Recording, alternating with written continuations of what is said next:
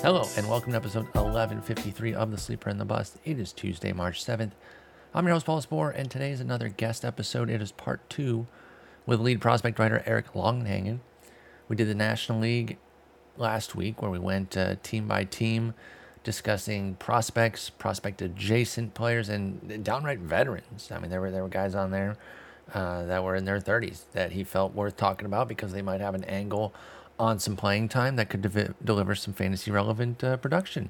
Same thing here with the American League. Now, I hilariously, at the beginning of the episode, said that it was going to be shorter. You'll hear that in a moment, because we were on a time crunch. We were on a time crunch, a loose one, a loose out, but it was not shorter. It was longer. So, given the feedback on the National League episode, I don't think people are going to mind. But maybe it's a multi listen sort of deal. I will once again label the teams so you can go back to them, as you see fit, or pick up where you leave off, or jump to teams. If you're in the middle of a draft, you're like, well, I want to see what they say about the Astros here, and then come back to the O's where I left off. Whatever the case may be, I got that. So I'll put those tags in there. But here we are again with Eric. Enjoy. Thanks for listening. I'm joined again by Eric for part 2. Eric, great job on the NL. Excellent episode. We're going to go through the AL again. Going to be a little bit shorter for folks just because we're on a time crunch. So we're just going to get you started right away with the Yankees. Of course, there's a Yankee tax in fantasy sports, or in fantasy baseball. It seems like every Yankee's just a little bit more expensive than maybe they should be. And then when they're really good, of course, they go sky high.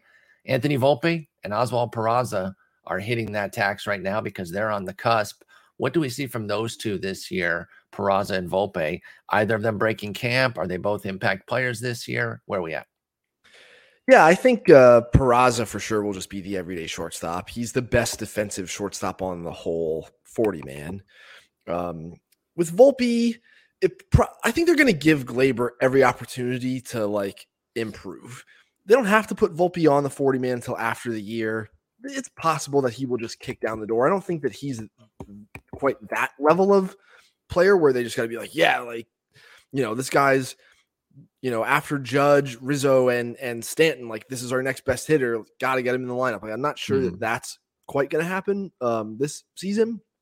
But when Volpe does come up, I do think people want to roster him. There's just so much playable power here. The amount of lift in his swing, his ability to impact the baseball all over the zone with lift is really impressive. He does kind of have a right-handed Juan Soto style swing. There's not quite that much bat speed, but in terms of how much lift there is and how he's uphill through the whole zone, that is happening. So some of the underlying metrics here, related to his average launch angle and how much he's lifting the baseball are kind of nuts. It's he's got a 24-degree launch angle on average. Wow. And a third of the contact that he's putting into play is in an impact area, in that 15 to 25 degree area basically.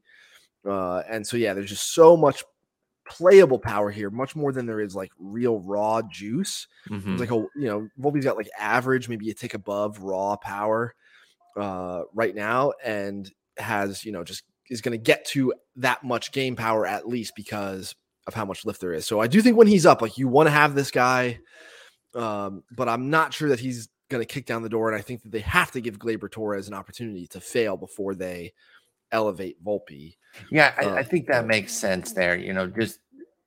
Just getting rid of him or not playing him full time, I don't think makes sense at 26. Obviously he had that big peak when he ate up Baltimore and kind of set off that huge season. And during the Rabbit Ball year, hasn't been quite as good since, but he also hasn't been bad. And so I do think Gleyber should get his full shot. I'm a big Oswaldo Cabrera fan. I like him as a super util on this team. I feel like with the infield outfield capability, he could end up playing a lot. Josh Donaldson's 37. Injury issues been chasing him around. Aaron Hicks is 33. We're getting our annual story about how healthy and fit he is per usual. And it's okay, fool me once, but then fool me 52 times. No more with Aaron Hicks. Is Oswaldo Cabrera going to be somebody who can have impactful playing time this year? Yes, totally agree. He graduated last year as a 45, but having watched him in the big leagues towards the end of last year, he should have just been on last year's top 100, or at some point in the middle of the year, he should have been in the top 100 mix. That much power from a switch hitting guy, that bat's going to play every day.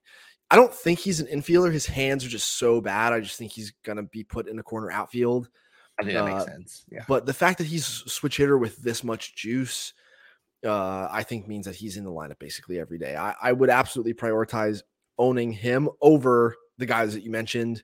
And yeah, I think that he'll probably just be the everyday left fielder at some point. And I know they're going to obviously trying the third base thing makes sense because of Donaldson. And I think that there are other reasons. I think they might be looking to get rid of Josh Donaldson. Yeah, I'm using that as leverage too, as far as my Cabrera shares right now, because he doesn't seem like he's long for New York, but we'll see. They got to find a way to get rid of him too. I think that's about it as far as the prospects who are going to make like a big 2023 impact. Clark Schmidt has graduated, right? So he wouldn't be a traditional prospect, but do we think he can make an impact this year, especially with the Montas injury? Yes, I think that if you're looking at the Yankees, like 40-man guys who are on the cusp of making the big league staff, that he is the one who is most likely. I think Davy Garcia might get squeezed off the roster. He's probably only a reliever at this point. He just can't throw strikes. Mm-hmm. The velo is back for Davy. He was like sitting 92 last year. First outing of the spring, he was more like 95, 96, but he's still just scattershot command. It's all over the place. Don't think that one's going to work. And then the other prospects like Randy Vasquez and like Yanni Brito and stuff, they just have many more option years left. So I think the Yankees will feel free to option that group of guys, whereas Schmidt only has the one option left. You want to try to preserve that if you can. And so leaving him on the big league roster makes a ton of sense, especially if Nestor Cortez is like starting the year on the IL or anything like that. I think he's first in line. It's probably going to be inefficient in terms of how many innings he's working, but yeah, Clark Schmidt's good and absolutely worth rostering in fantasy. The other thing that people should keep an eye on is Luis Gil. I don't think Luis Gil's like a starter or anything. He's coming off of TJ. He was, I believe, I don't think any of their beat writers have confirmed it yet, but I was told by someone who works for a team, not the Yankees, because I'm working on the Yankees list right now, actually, that in their system, they have Gil as being given like another option year. Okay, getting that extra fourth. Yeah, so it seems like he was one who I thought coming off of TJ, as soon as he was done rehabbing, that they were going to have to roster him because he was out of options otherwise. But now it seems as though they can't option him, so I would expect him to kind of slow play that one. And he, but the back of the Yankees bullpen, like the Albert Abreu, Davy Garcia, Clark Schmidt, and Yoendrys Gomez, who's another guy who's like sort of squeezed, came back from TJ in 2022. Wasn't quite the same. He came back in less than 12 months. His options are running dry. He has not thrown yet this spring. Like some of those guys are kind of in limbo right now, and I'd be kind of scared of that group. Okay, so we'll be careful a little bit with some of those guys, but the Yankees do have some fruit this year. If you're looking, be expecting to pay the tax, but it might actually be worth it with some of these guys. Let's move on and go to Toronto and see what they have to offer this year. They've obviously put some great guys up recently with some of their, obviously they're now firmly established guys like Bo Bichette and them. But what is the next level looking like for them? I know Ricky Tiedemann's somebody that's getting some buzz right now, but is he somebody who can make an impact this year? And then Addison Barger's the only other guy who made the 100. Where do the Jays stand with their impact potential? I think with regard to Tiedemann, just because of the line the Blue Jays have taken with some of their other pitching prospects, that I would expect them to maybe not pump the brakes, but I'd be surprised if they were just like, yep, screw it, like go to the big leagues. They've just taken such a low and slow approach with guys like Nate Pearson, where they're just like, let's try to make him start. Let's try to make him start. And I would expect them to take a similar line with Tiedemann. And then if he absolutely kicks the door down, and we see him next year. He's still only 20 years old. I saw him last year in the Florida State League, and then he finished the year, I think, at AA. So like they were pushing him pretty quickly, but I think at this point, We'll see maybe towards the very, very end of the year if he's just one of their best 12 arms and they're in the playoffs, they will decide to do it. But I'm not sure about that yet. I do think it's time for Nate Pearson to just be in the bullpen. So you brought him up. Let's talk some Nate Pearson. Can he be anything besides a maybe multi-inning relief guy? Obviously Romano's there as the closer, but if Romano got hurt, do you think Pearson would have any opportunity to get that, or is the control just okay? He could if he's healthy and ready. I think so. They sent him to the Dominican late last year to kind of have innings in the event that they went deep into the playoffs. So like the Dominican Winter League started before the MLB playoffs ended, and Pearson went down there to pitch for Licey. Like that first week of Licey was like they had Nate Pearson, they had Tristan Casas and Ellie De La Cruz and Ronnie Mauricio, and like it was ridiculous. Wow. Their roster. And Pearson's body looks great. He's always been kind of a heftier guy and had times when he's like gotten leaner and like fluctuated. He looks really, really good right now. The velocity is there. And I don't think want like Jimmy Garcia to be your setup guy. Yeah. So I think that was Toronto's big problem last year. And so I would just bullpen Nate Pearson at this point and like let him air it out in the back of that bullpen. And yeah, if something happens to Romano, I prefer Pearson to like Eric Swanson and Garcia as a closer option there. The other thing with this lineup is they didn't have any left-handed hitters last year. Mm-hmm. So they got Dalton Varsho to try to remedy that. And you've seen them try to piece together some like Brandon Belt and Kiermaier. But they went out of their way to put like Nathan Lukes and Spencer Horwitz on their 40-man. Those guys are like fine left-handed hitting first base outfield type guys who have performed at the upper levels, but like Addison Barger has big time bat speed from the left side, and he's okay defensively on the infield. Obviously with Bichette and like Santiago Espinal and Matt Chapman, those guys are really good.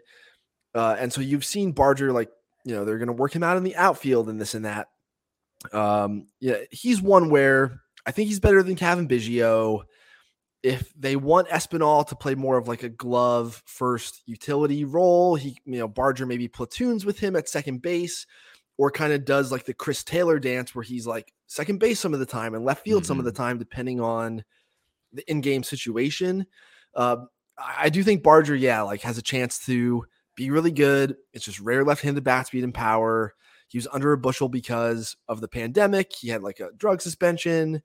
And all of a sudden was like an old for the level guy in 2021 and no one was really paying attention. And then he has a monster 2022, comes to the fall league, and you can't not pay attention to him when he's swinging like that right in front of you. Mm-hmm. And so, I am in on Addison Barger. It's just a weird roster fit here right now. You can definitely see some utility because he's left-handed, but the Blue Jays have, Bo Bichette. So it's going to be tough for him to find his way into reps.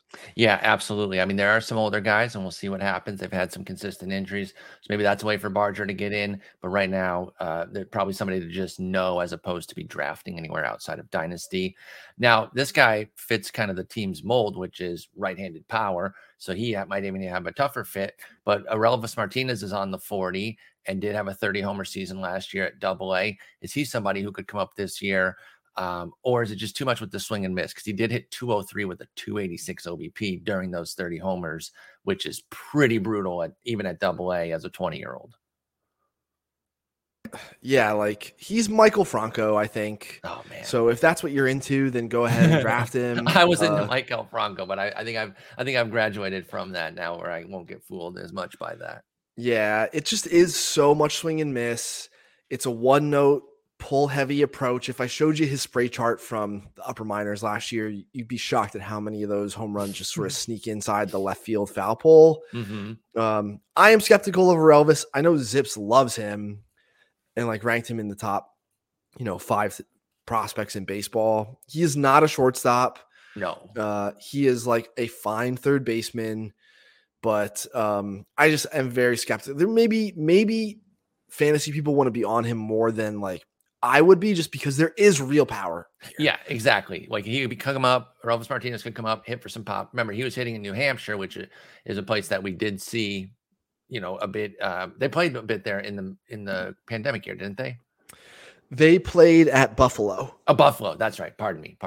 But yeah, There's so been weird stuff happening because then like Trenton was playing in Buffalo. It was a mess. That's right. But Elvis does have pop, so he is a better fantasy prospect than he is real life. But with that swing and miss, he can also come up and do like one of those 1 for 40 things, type deal, and be right back down. So it could be some false starts, or he clicks for 7 homers in the first month. Everyone thinks he's a god, and then the league catches up to him. Just be careful with the Elvis. I do think it's a bit all or nothing there. Anybody else on Toronto before we move on? I like Leo Jimenez too. If you're in like a batting average centric league, Leo Jimenez is a cute little, up the middle utility guy who Also really has good bat to ball skills. So, if batting average is the thing that your league cares about, he's one to be sensitive to as well. After Espinal, he is the next best defensive infielder on Toronto's 40 man. And if the right circumstances arise, like he has to go up. They need a backup shortstop in the event that like something happens to either Bo or Espinal. And this is the guy most capable of doing that. Okay, Leo Jimenez on the 40. Keep an eye on him. Let's move over to Tampa Bay, a team that a lot of fantasy folks like because they do churn out a lot of quality prospects that become relevant. However, sometimes the timing of it can be problematic. And I think the 2 guys that are the highest rated, Curtis Mead and Taj Bradley, might run into those same issues where it looks like they're ready, and on certain teams, they would have a chance to break camp or be up very early. But with Tampa Bay, you just don't know. Curtis Mead, there's a little bit of a no room at the end type of situation. With Bradley, it's the old, are they just going to kind of massage him through as opposed to push him? Both guys look exciting, look like 2023 impacts, but how much impact for Mead and Bradley this year? Yeah, you're right. I think with Taj, he'll probably be up at some point because pitching in Tampa Bay just tends to get hurt. Like they tend to churn through a ton of guys every year, and it's already begun with Glasnow's oblique. I know. And Patino has had shoulder stuff again this spring, if I am remembering correctly, that like he's had a bunch of issues, has Luis Patino. So, I think at some point Taj will be up, and I think to stream him during the periods when he is up makes a ton of sense. He's going to throw a bunch of strikes. His fastball really, really plays. It's not quite like Spencer Strider where he's throwing that hard, but even though like Strider's slider, Bradley's is not visually explosive. The fact that hitters have to cheat on his fastball to get on top of it makes him very vulnerable to his like cutter slider thing. And so, I really like Taj and, had him stuff pretty good. There are people who don't think his stuff is the best. But like the amount of strikes that they're going to be and the fastball playability and what I think that does to buoy his other stuff, I think is going to be a big deal over time. And the Rays have tended to get the most out of guys who I have been semi-skeptical of, like McClanahan and Rasmussen both were like, are these guys relievers? For me. And in a pretty emphatically in McClanahan's case, no, like he's a stud. Yeah, he's a G, man. I really like him. If he can stay healthy, he could be a true ace, I think. I would buy low on Wander Franco. Remember that this guy was dealing with like wrist and hand stuff last year. And so the power was probably below what it's actually going to be. And he was still really good. You know what's frustrating though? The market didn't really dip on him. A lot of times when a prospect comes up and they don't pan out right away, this is kind of a fantasy trope, the market quits them like pretty aggressively. There is a little bit of a discount relative to last year, but the market has, to their credit, even though it's annoying because I kind of wanted to take advantage of a dip, you haven't really seen Wander Franco go down that much. So I agree with buying him. I'm not disagreeing with you there, but I was expecting a better discount than we're actually getting. He's still a top 100 pick. Nice. Well, the other guy to make people aware of is Jonathan Aranda. He's not rookie eligible anymore, so he wasn't like on our prospect lists. But he's good. He can really hit. He hits left-handed. He is not a good defensive player, but neither is Isaac Paredes or like Harold Ramirez. And so I tend to think that he will get the lion's share of plate appearances at some combination of like third base, first base, DH. Yandy Diaz might play a mix of first and third with Aranda. I just like Aranda's bat more than those right-handed hitting guys like Paredes and Harold Ramirez. Me too. And think, the Rays tend to put guys like this in position to succeed because they have so many platoon, piece these guys together options that their players tend to perform at, in a rate stat way very, very well because they're often only put in positions that they like are advantageous for their skill set. Yeah, and we always say like, "Oh, why don't they just play them more? He'd be this over that course." No, no, no. If they played 600 plate appearances, they'd be exposed to their weaknesses, and the rates would definitely come down, especially on the way the Rays do it. So I totally agree with you there. Love Aranda's bat. He's that utility guy who is a utility guy because he can't play anywhere, but the bat is good enough and it's left-handed. A guy who's rising up and made the top 50 this year is Kyle Manzardo. Dude can mash. I'm excited about him, but I don't know if it's for this year. He's only at Double-A, but he will be 22, and he only played 30 games there last year too. So I don't even know, is he going to go back to Double-A to start the year or go directly to Triple-A? But he had a monstrous season last year. What's up with Kyle Manzardo? I bet he'll split between Double and Triple-A. He's like Vinny Pasquantino, where it's not sexy. It's first base only. This guy doesn't have what, it's not like when Tristan Casas walks off the bus, you're like, wow, I bet that guy's got huge power. And you're right. Manzardo's like a little wispy, he's kind of like Olerud. He's not like that freaky in terms of feel for contact. But you're saying like the look, you're not scared of him. And then he beats you and you're like, damn, we should have given that guy more run. Yes, it's just freaky feel for contact, and it's going to be enough that he's probably an everyday first baseman. Love him in Dynasty, probably up at some point next year. Would expect him more to do a combo of Double and Triple-A this year, maybe with a September call-up. I think that totally checks out.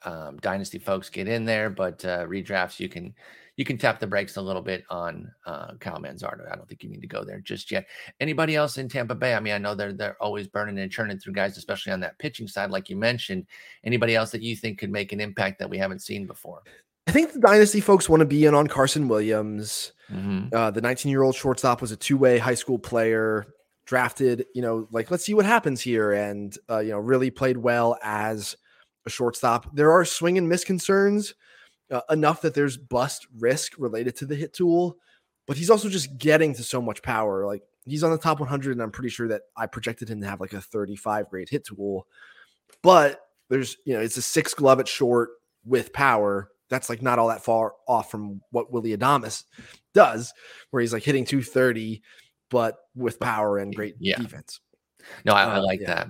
Of the guys who are on the 100 who aren't like Curtis Mead, that is the one I would point to the most. Obviously, if you're really into the sexy long-term upside, Junior Caminero is another name. Mm-hmm. Monster bat speed for a 19-year-old. There's a ton of swing and miss risk there as well. It's just like freaky power for someone who's only a teenager.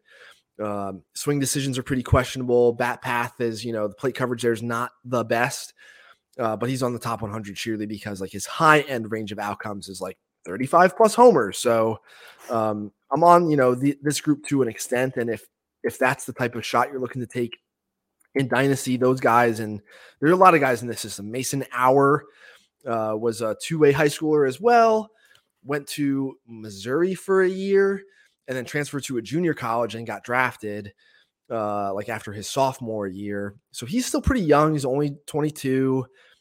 He, of the guys in the minors who's I would like to trade bodies with, this is guys on the short list, absolutely yoked, like pretty decent power speed combo platter guy. So he's an interesting one for Dynasty Leaguers as well. Mason Hour, that's AUER, had 48 steals last year with 15 homers in 115 games. That's pretty hot there. Let's move on to Baltimore. They've got the big dog, Gunnar. Obviously, that's getting all the attention. He is well regarded already in the market. The only guy going higher is Corbin Carroll, who we talked about on the NL episode as far as impact rookies this year. You put him number 1 on your board, tied up with a 65 future value with Carroll. Can he also make a big impact this year? Obviously, the answer is yes there, but what kind of impact can it be? And do you see the speed coming? Because he's being regarded as power speed. We didn't really see any speed in the or any steals in the blip that he had last year, but I don't want to judge too much off of 34 games. So what can Gunnar do as far as a full season in the bigs? I bet he'd steal, 15 bags or so. Definitely if you're in an OBP league, you want to elevate this guy. What used to be kind of a problem for him became a feature really after the 2021 season. Not only did the chase rates here come way down, but if I showed you an in zone chart of where he's taking strikes, he is taking strikes in the parts of the zone where he is like less likely to do huge damage with shocking consistency. Like something about his ability to discern strikes that are just strikes from strikes that he can damage took a huge leap at some point in 2021. That's huge. So I really think, this is going to be like a 370 OBP guy almost right away. Oh, wow. Yeah. So I'm all in on this guy. He's going to have shortstop eligibility, I'm pretty sure. Yeah. Right. So, the things that he's doing there are rare for that position in fantasy. And so, yeah, like obviously I'm all in on this guy. And third's kind of dry this year too. So you can almost make a case that the third base eligibility for Gunnar is at least as important, at least in the short term right now, being able to slot him over there. I think people are really excited about that, especially with a little bit of speed. So Gunnar's the dude. I think if he has anything close to a quality spring, his 80-something ADP is only going to surge from there. But obviously, he's well covered. Let's talk a little bit about Grayson Rodriguez, because they're saying he's got a good chance to make the team. And the way that they limit is they don't do a hard limit where, okay, you're done on August 28th or whatever because you reached your innings. It'll be within the games. So they will massage him through the entire season with 80, 75 pitch outings, but maybe get him to the finish line. What do you think Grayson Rodriguez can do this year? And how much did that lat injury kind of set back what he could do for innings this year, because he only threw, I think, about 80 last year? Yeah, I think that they will. I think he's got a great chance to just break in the rotation. It makes sense, for a number of reasons. You give him the opportunity to like be on the opening day roster and win Rookie of the Year and get a pick and all that stuff that they didn't do with Adley last year, which like it felt at the end of the year when they were competing for a playoff spot, had Adley just been on the roster from the jump. Yeah, like with the incentive there too, right? Like he should have just done it anyway because he's the dude, and I think he was ready. But even with the extra incentive, they missed that boat, and maybe he would have been the difference. Yes. So, Grayson, my one word of caution here is, and this is why I ended up putting Brandon Pfaadt with the Diamondbacks like one spot ahead of him on the 100, is Grayson's stuff was down across the board last year. And it's possible that was just totally related to the lat injury, which he is maybe clear of, although shoulder and like lat stuff does tend to be the stuff that you really worry about becoming a chronic issue, as it has for the Whitleys and Pucks and McKays and all the guys we've talked about who have been this high on a list and then done nothing. Right. So Grayson, he was sitting 95 last year. That's down 2 ticks, which is preposterous, but it's true. And his stuff across the board was down 200 RPMs from 2021. Now, and that's right around that point where it starts to matter, right? Once you get over the 200 into the upper 100s, 200 RPM area, that's when it actually is an impact on your stuff. Yes. And it's anecdotal, but the fact that, probably since 2017 at this point, Kylie McDaniel and I have been able to get good pitching data for the entire minor leagues, at least like every other year for like the last 3 years, year after year. And between 2017 and 2021, it was like every other year. Obviously there was no 2020 season.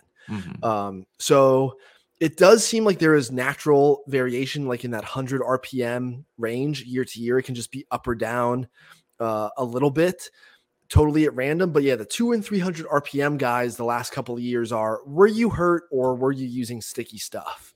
Yeah. And so like Grayson is definitely in that area where, because the velo is down as well, this is just natural decline. But because he's changeup oriented and his breaking balls have been more like solid to plus and now are just more solid, like that is the area where I do think there's an impact, where it's still monster changeup guy.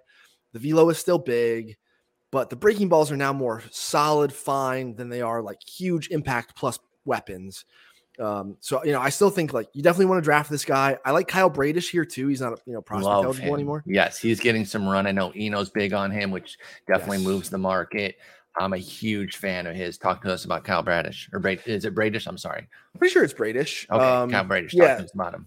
New Mexico State guy, drive line type delivery from day one, that tight, like arm spiral with like the vertical ride and, not a lot of strikes. He's just the type of guy who over time misses more bats, just that vertical playing stuff. This is the type of pitcher who gets their feet wet at the big league level and starts to sharpen, their craft against better hitters.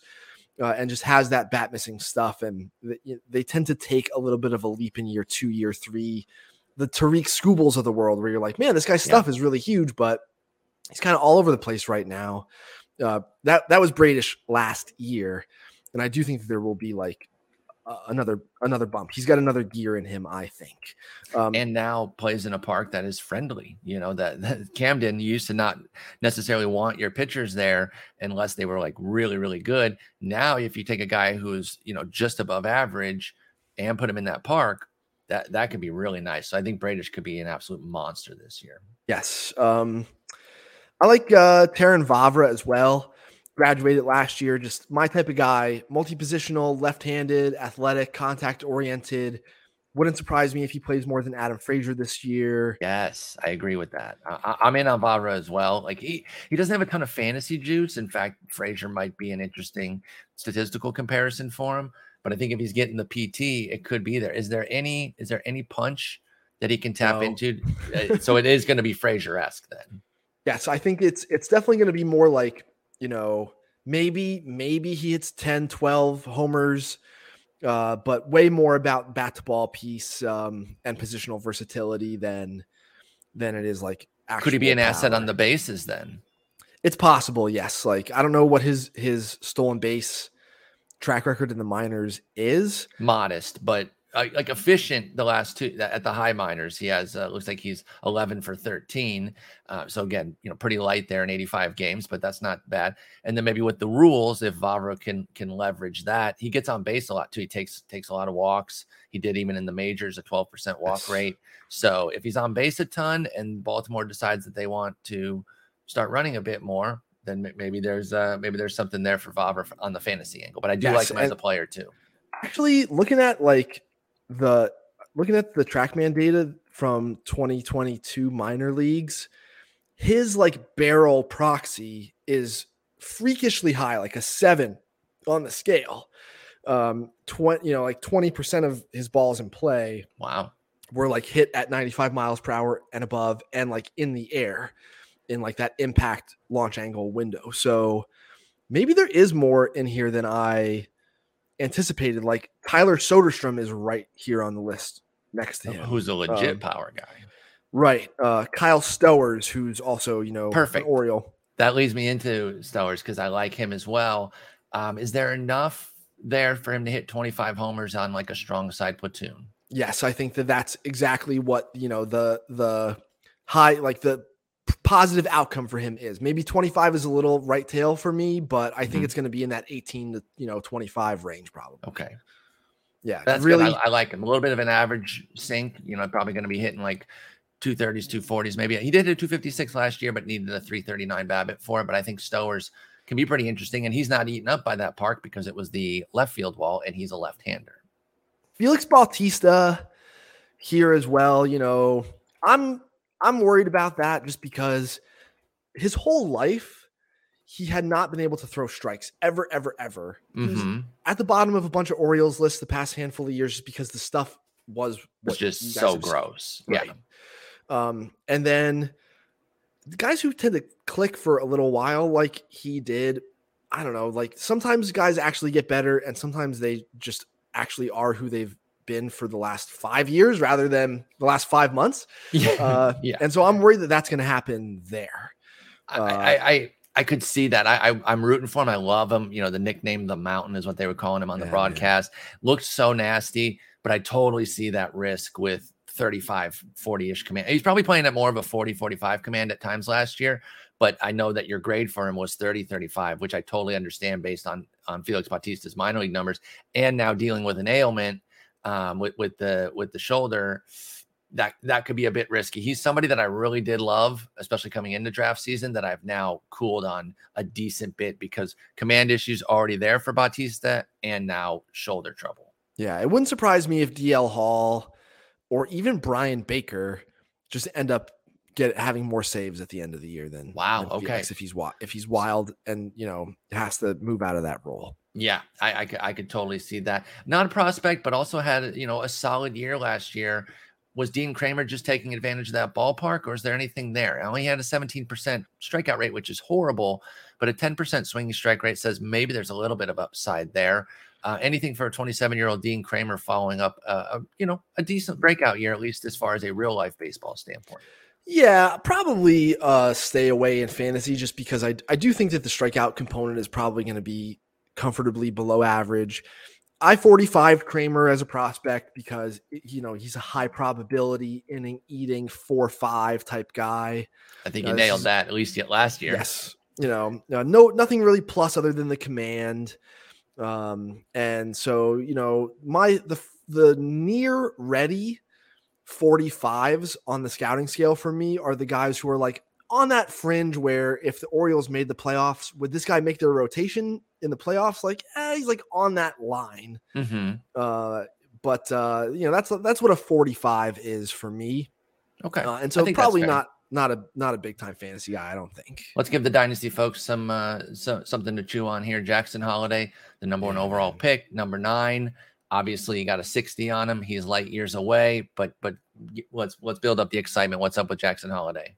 So when Holliday was like a high school junior and doing all of the showcase stuff the summer before his draft year, that's when you want to have performance. Like you want to see bat to ball performance in that window because it's when the guys are facing the best, most concentrated talent of their peer group. Much more so than the following spring, even though it's closer to the draft. They're just playing varsity baseball in Oklahoma in Holliday's case. And it's just not the same as going to area code games and every kid you're facing that week has a D1 commit basically. And you're facing your peers and not just steamrolling the high school circuit. Absolutely. So coming out of that period, Holliday was like his bat to ball to swinging strike ratio, like balls in play to swinging strikes, was 3-1, which is very, very good and was better than like Termarr Johnson's, which was like 3-2 coming out of that same window of time. Mm-hmm. And Jackson had, more projectable body, better chance to stay at shortstop, arguably a better chance to stay at shortstop than most of the rest of the high school class. And then the following spring arrives. Holliday and his Oklahoma teammates, his little brother Ethan is really good too. They come to Arizona during spring break to like work out for teams because everyone's here in March still during his school's spring break. So like I'll come take BP on the Padres complex, on the Royals complex for scouts to watch me. Mm-hmm. And he had probably put on like 15 pounds of muscle. I saw him on the Padres or the Royals complex. All the other Royals, like low-level minor leaguers, were working out on the other fields. This guy looked totally different than all of those guys. He's taking BP on a big league backfield into the teeth of like our spring West Valley wind and like comfortably putting balls out. And I put the BP up on the Fangraphs YouTube page. Just look at this kid rotate. Like look at his body swivel around and how explosive he is, like for a guy with those bat to ball skills and, who's coming into this much power and is going to probably stay at shortstop. It is just all of the things. You never want to say can't miss because we've watched enough baseball to know that people miss. But man, Jackson Holliday feels about as close as you can get to it with the bloodline pedigree, the skills. He's not just coasting off the last name. Everything seems to be there. Yours is not the first glowing report that I've heard of him, just that it's all there and yes, could be relatively quick for a high schooler too. I know you put a 2028 on him because you got to, you want to be smart about it, but I've also heard that he might beat the traditional timelines. All of you're right. Like I'm just going to put a stock timeline on, of course, and because so many things like Drew Jones' shoulder ripped when he took BP. Yeah. And like it immediately has an impact on his timeline. And so, all these guys, professional athletes, are just like playing, they're gambling with their bodies every time they step onto a field. Exactly. Weird stuff happens. But yeah, like, if Jackson Holliday is going to be elite, chances are he will finish this year at like AA and then spend most of next year split between like double and AAA. and then be in the big leagues at some point in 2025, 2 years ahead of his stock 40-man timeline. But obviously, like, we don't really know what his chase is going to be like against actual pro quality stuff. And we may not know until he's facing high and AA pitching. Mm-hmm. And like, so there are all kinds of variables that we don't know yet. But, you know, in terms of like the guy who has a chance to be everything, this is one of those guys. Yeah. That makes and so even though the sense. timeline is that far out, like, yeah, man, like absolutely be totally in on this guy. I'm more lukewarm on some of these other guys like Colton Cowser, who I loved as an amateur and now have kind of come off of a little bit. And like Jordan Westberg and Connor Norby, like, who can't really play defense anywhere, I don't think. I'm more mixed on those guys, but not Jackson Holliday. Okay, good to know. People will be in their first year player drafts. Obviously, he's going to be one of the top couple picks. I can't imagine he goes much lower than like probably 2. One last guy, Joey Ortiz. Should have mentioned him when we were talking about guys potentially making an impact this year. Is he somebody who could push Jorge Mateo out of some playing time there if they commit to Gunnar at third and then that shortstop's open? Joey Ortiz, 24 years old, had a nice 2-level year last year at Double and Triple A. Really tore it up for his 26 games at Triple A. Of course, that's a small sample, and the 381 BABIP was certainly helping out. But he's got the true field, right? He can definitely hold shortstop. So with the hit tool, not a whole lot of pop. But can he be a high impact player in terms of volume, at least for Joey Ortiz? Again, if you're in like a batting average league, and something, you know, Jorge Mateo turns into a pumpkin, then maybe. But like Bryce Turang, when we talked about the NL group, yes, this guy's on my culture because he can really pick it, and that doesn't really matter very much in fantasy. So, you know, the bat to ball thing here is good enough that if you're in a batting average league and this guy's going to play shortstop every day for the Orioles, fine.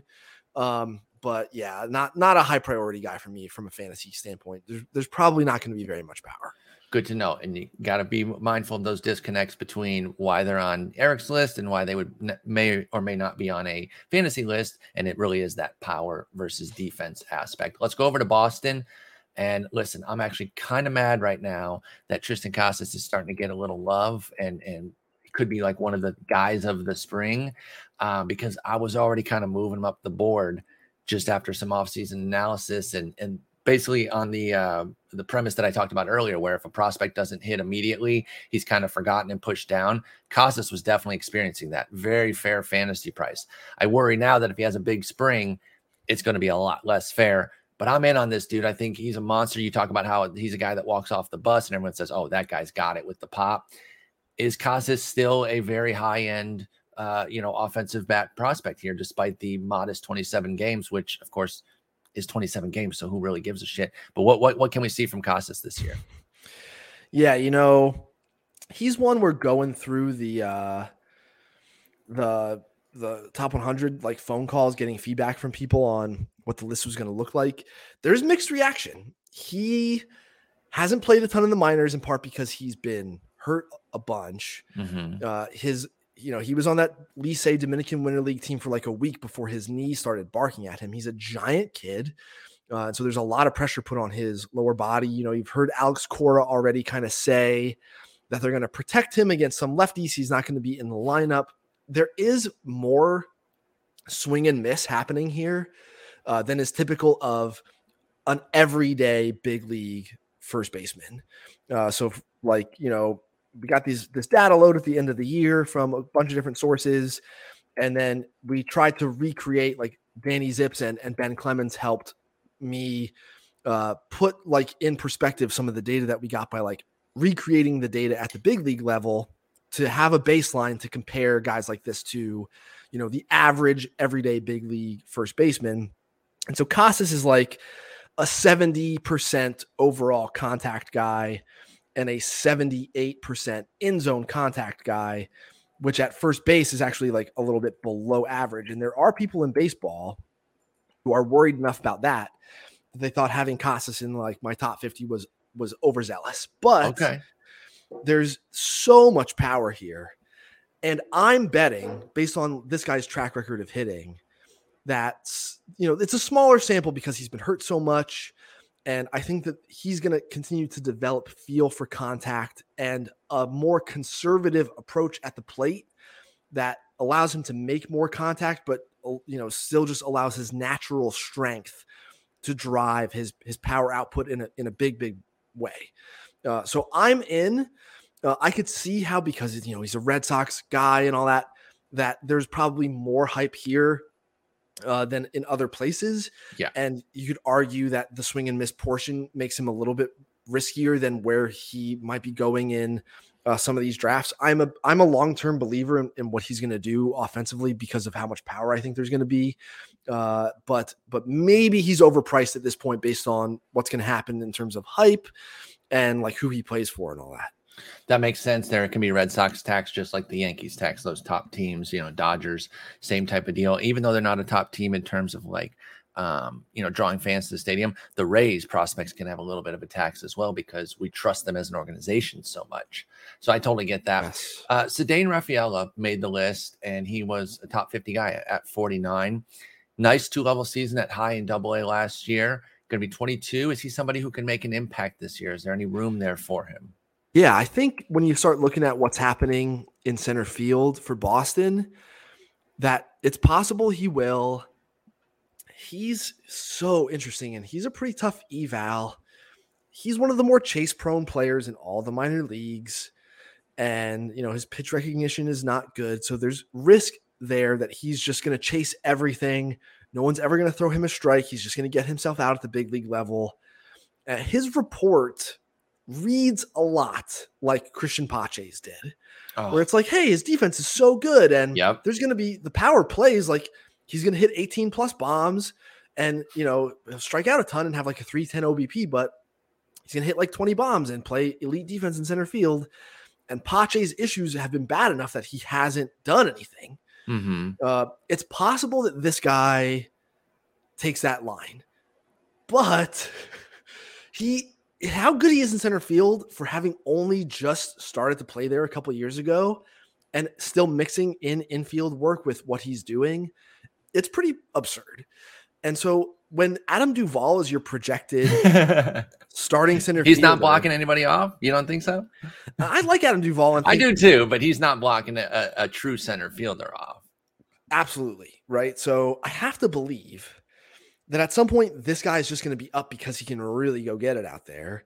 And yes, like there is power playability, just like looking at how much lift there is when this guy does make contact, there's probably going to be power. Okay. So again, like he's higher on my list than he probably should be for fantasy people, because part of what's driving my evaluation is elite center field defense projection. Yes. But also he's pretty fast. He does have pull power. He still has room to fill out. And so there might even be more power as he continues to mature physically. So, as a multi-year play in Dynasty, sure. Do I think he's up at some point? Probably, like just because of the defense. But there's a lot of risk here because his approach is so bad. That makes total sense. Let's go to the top of their scale there. Marcelo Meyer, 4th overall pick back in 2021. Obviously, people know him. A lot of big expectation. Still a few years off for sure. When can we expect to maybe see him, though? What's this outlook? What's this season's outlook look like? Is it going to be a high minors type of year for him? Maybe knocking on the door, or is there no chance for any 2023 potential? I don't think that he's a 2023 Deb. I think there's maybe a little bit more risk here. I have him a level below Jackson Holliday. Like him and Jordan Lawler, basically, I felt a little less good about their long-term hit tool projection than some of the other guys who I just like slam dunk, put a 60 on. Mm-hmm. So, I'm a hold on Marcelo right now. I think it's going to be more mid minors. Maybe he finishes at AA. And so return to high A and then get to AA this year. Okay. And then he's just 20, so he's not like behind schedule. The thing to be sensitive, and maybe I'm over fitting this visual pattern that I've recognized, but some of the guys who swing with a stiff front side the way Marcelo does tend to be exposed by major league off-speed stuff that they end up swinging over. They're not like dipping with their lower half to get to that pitch in the bottom third of the strike zone and below. And so that's Kelenic, that's Spencer Torkelson, and it might be Marcelo Meyer, whose swing otherwise is so beautiful. Like you can totally see why this guy's been an absolute dude since he was a high school sophomore. Like Yeah. I went in to see Keone Cavaco, the Twins took in the first round a couple of years ago. I remember him. He was a senior when Marcelo was a sophomore at the same high school in San Diego. And that's a nice duo. Scout, 2 first-round picks on the team. It was ridiculous. Yeah, like to go in there to like this high school field and just watch these two guys to launch. But like every scout, every single one who I talked to at the field that over those couple of days were like, see the sophomore playing third base right now, way better than the guy who's going to go in the first round. Like way, way better. And they were right. Okay. So like Marcelo has been good the whole time. He's done nothing but perform the whole time. I am just slightly apprehensive about what is happening with his swing, such that there might be something exposed later. And so in a dynasty format, like he is a hold for me. He would probably be on my board in a place where I don't end up with him because I'm just rounding down a little bit compared to the other power hitting shortstops in the minors. Okay. I think that's fair. The other top guy that they have in the top 20 is Miguel. Is it Bleis? Bleis. Bleis, young buck, but remarkably exciting. Light years away right now, 19 years old. You gave him some nasty future grades though, with the 65 game, the 70 raw. So he's got a 55 future value at age 19, tore up the complex for 40 games this year. What's the trajectory for Bleis? Yeah. So this is one where I'm just, as we were doing the 100, I was just like, F it. I'm in. It's insane bat speed. The body still has room for growth. He might be able to stay in center field while developing power, like, maturing physically in that Goldilocks zone where you stay up the middle and have huge power. He's another one where you look at the surface level walk and strikeout rates on the complex, and they are a little bit concerning because guys don't throw strikes on the complex, and you should walk more than 7% of the time. Exactly. Or whatever it is he walked at. But the underlying data suggests that his chase rates are actually closer to like average, that he is swinging at strikes when he decides to swing. And so his walk rate may just be superficially low and might buoy as he climbs the minors. There's underlying evidence that will be true.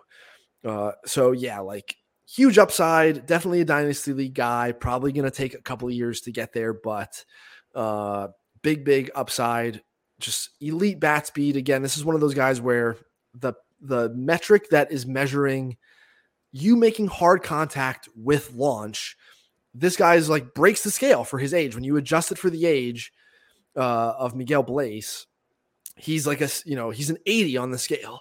It's not a present 80 on the big league scale, but for a teenager doing it, if you're adjusting for age, it is elite. So felt free to really, really juice him up away from some of the other high variance teenage hitters on our top 100.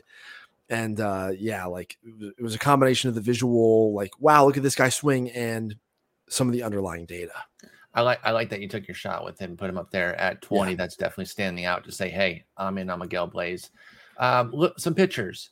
Brian Bayo, I believe he graduated last year, but he's somebody that should have an opportunity to make more impact this year. I feel like he started to come together toward the end of the season. What's Brian Bayo's outlook this year? Is he ready to take a step forward and build on some of that late season production that he had? Yeah, I think, Bayo, for me, when he first popped up on the radar, it was like, hey, is this guy a reliever? Like, look at his delivery. And but he's always thrown strikes. And these guys with potentially plus changeups and huge velocity, even if the shape of their fastball isn't optimal, they tend to outperform what I end up evaluating them as. So Bayo was like a high 50 future value when he graduated, like somewhere close to like 45th on the list.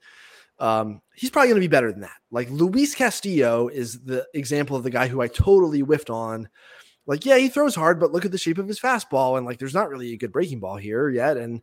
But super athletic power arm, that tailing action on their fastball, they find a way to make it work. And then the angle of their fastball, they can work up the letters. And Bayo's got some of these characteristics too. So yeah, I think that he's got a chance to take a pretty substantial leap. I'll also point at Brandon Walter, who he was hurt last year. His velo was down. If folks see him in a spring training game and his velo is back into that like 92 to 95 range, you should be in on that guy. That's another one where like, had I done that top 100 list like 3 weeks from now, and he was throwing hard again during spring training, like he would just be on there. He went crazy at Double-A. Yes. Last year, Brandon Walter did lefty for Boston. Going to be 26 as well, so kid gloves can be off. They don't really need to protect him if he's healthy and ready to go. It's time, right? Yes, that's definitely a name I think people want to be sensitive to. Of the other like 40-man guys who aren't projected onto Boston's opening day roster, like on Roster Resource, and then Emmanuel Valdez, who they got from Houston. In what did they trade Christian Vasquez to Houston? That was the Vasquez deal, I believe. Yes. I've always been pretty low on Valdez, even though he's raked through the minors, because I don't think he can play defense anywhere, but he can really hit. And he had a homer yesterday. It was piped, so I'm skeptical. But he's one where, as I get ready to do the Red Sox list here the next couple of weeks, I am going to like peel, all strip down my evaluation of this guy and try to look at him with fresh eyes, just because the performance in the minors has been so good. So that's another one people want to, kind of be careful with it and monitor that situation. Okay. That's Manuel Valdez. Valdez for Boston. Let's move over to Cleveland, the pitching factory. Obviously, that is definitely what they're known for, but they put in some nice hitters into the league lately too. They do have Bo Naylor, as their top guy, number 45. Now he's a catcher, so catchers are always going to get boosted on your list relative to a fantasy list. In fact, I think they kind of work, completely opposed to each other, where catchers should be pushed down on fantasy lists just because they can take some time to actually finally start hitting. Yes, he's the brother of Josh, but they went out and got two veterans, Zunino as the starter, and then non-roster invite of Cam Gallagher. Would Naylor be up as somebody who's a part-timer, or do they need him down in the minors playing every day so that if Zunino's healthy, then Naylor's not in the majors? What do you think Bo Naylor's outlook is this year? Yeah, I think as long as Zunino is healthy, then I imagine Bo will be at Columbus. Okay. But I do think if he's up and playing consistently, even if he's only in like a 50-50 timeshare with Cam Gallagher or Brian Lavastida, who's, the other 40-man catcher, who's kind of interesting, by the way. But there's enough power here that it's, at catcher, he's probably making a fantasy impact for you. That makes sense. The other Cleveland guys, like, they have so many of these up the middle kind of hitterish dudes who are blocked by Ahmed Rosario and Andres Jimenez. Exactly. And it would take an injury, it seems, from those two, because they both broke out last year and look like, the Keystone combo for years to come. Brian Rocchio is the name that people might be most familiar with, is the highest rated of that group on your list here at 54. Does he have enough hit to be fantasy juice, or is it back to some of those Terran Vavra, Joey Ortiz types that we were talking about with Baltimore, where there's maybe not enough heat there? I think it's weird. The Rocchio issue is his throwing. Over the winter in Venezuela, he kind of had the yips. He was really struggling to throw. His Venezuelan Winter League team was playing him at second base. So seeing how that looks this spring is going to be pretty important. But otherwise, I do really like him as a long-term, up the middle, second base shortstop, switch hitting, well-rounded, contact and power combo. Probably not a star, just like a good everyday infielder. He is behind Gabe Arias and Tyler Freeman on the depth chart. And like Tyler Freeman is he's like DJ LeMahieu is what Tyler Freeman might be, where there's like 70 bat to ball skills, and maybe eventually he'll learn to impact the baseball with some power.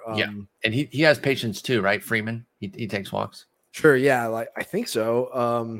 He didn't in his major league sample. Actually, no, he hasn't in the minors. Yeah, it's actually pretty low. So that's a thing that I got misguided by OOTP on that. He developed an eye because in the franchise that I kept referencing during the NL League, he's like this eye master. Like he's seriously taking like 14% walks. So I was like, oh, there's probably a basis for that. It seems like he talent changed in the video game. But yeah, he doesn't take many walks. He's just that heavy contact, minuscule swinging strike rates. But like you said, doesn't have much power. So it's going to be kind of an empty batting average for Tyler Freeman. What about Arias? What can he do? He's projecting to make the team as a backup. Yeah. Probably not enough playing time, but if he fell into playing time, would there be anything there? Yeah, I think if he suddenly became, an everyday player, there's going to be power there. He's another frustrating guy because his approach is so bad. But, I think it's telling that when they just needed somebody to play first base in the playoffs, that they pointed at Gabe Arias and said, like, I know you've never done this, but right, go try it against the fucking Yankees in the playoffs. it's just the playoffs. Don't worry. Just go I think play a brand new position. The whole middle infield situation here is probably a stay away just because the field is so crowded. Mm-hmm. All these guys on the 40-man, like Jose Tena and Angel Martinez and Juan Brito, we got in a trade from the Rockies, who I like. I would probably stay away just because it is so crowded with these types of up the middle guys. Where I do think there's opportunity here is I'm not an Oscar Gonzalez guy. Me neither. I think the clock is going to strike midnight on that guy. I couldn't agree more. One of the most aggressive hitters in all of professional baseball. And I think Will Brennan is the name who's maybe being underserved here. That's maybe, I don't think he's like Stephen Kwan or anything like that. But I do think that there's plus bat to ball skill. He can play center field. He is just a more stable type of hitter than Oscar is. They moved the other Will B out in Will Benson to kind of clear up some of that clutter. And he was the opposite of Brennan, where he's an all or nothing power guy. Whereas Brennan, like you said, good bat to ball, maybe a little bit of speed, can hold center. So I'm with you on the Oscar Gonzalez fade, which does kind of put me on Brennan in some of those deeper formats because he could be the primary pickup there to get that playing time. Yes. I think he's a guy who, on the Guardians list, I might have ended up being a little too light on, and even more so than George Valera. In 2023, I would rather have Will Brennan. Okay. And then, this is a pitching factory. You mentioned it before. I don't know if there's anybody who's not on the 40-man right now who might surpass some of the guys who are. I do like Tanner Bibby and Logan Allen more than I like Xavier Curry and Joey Cantillo, who are both on the 40. Curry screams impact reliever at his best. I totally see that. It's just a guy who lives off his fastball angle, doesn't throw all that hard as a starter, but if you put him in a single inning role, maybe there's more in there. And you're talking about not quite like a Karinchak fastball, but it plays for some of the same reasons that Karinchak's plays. Mm-hmm. And then obviously Cody Morris there as well. I'm collecting body parts.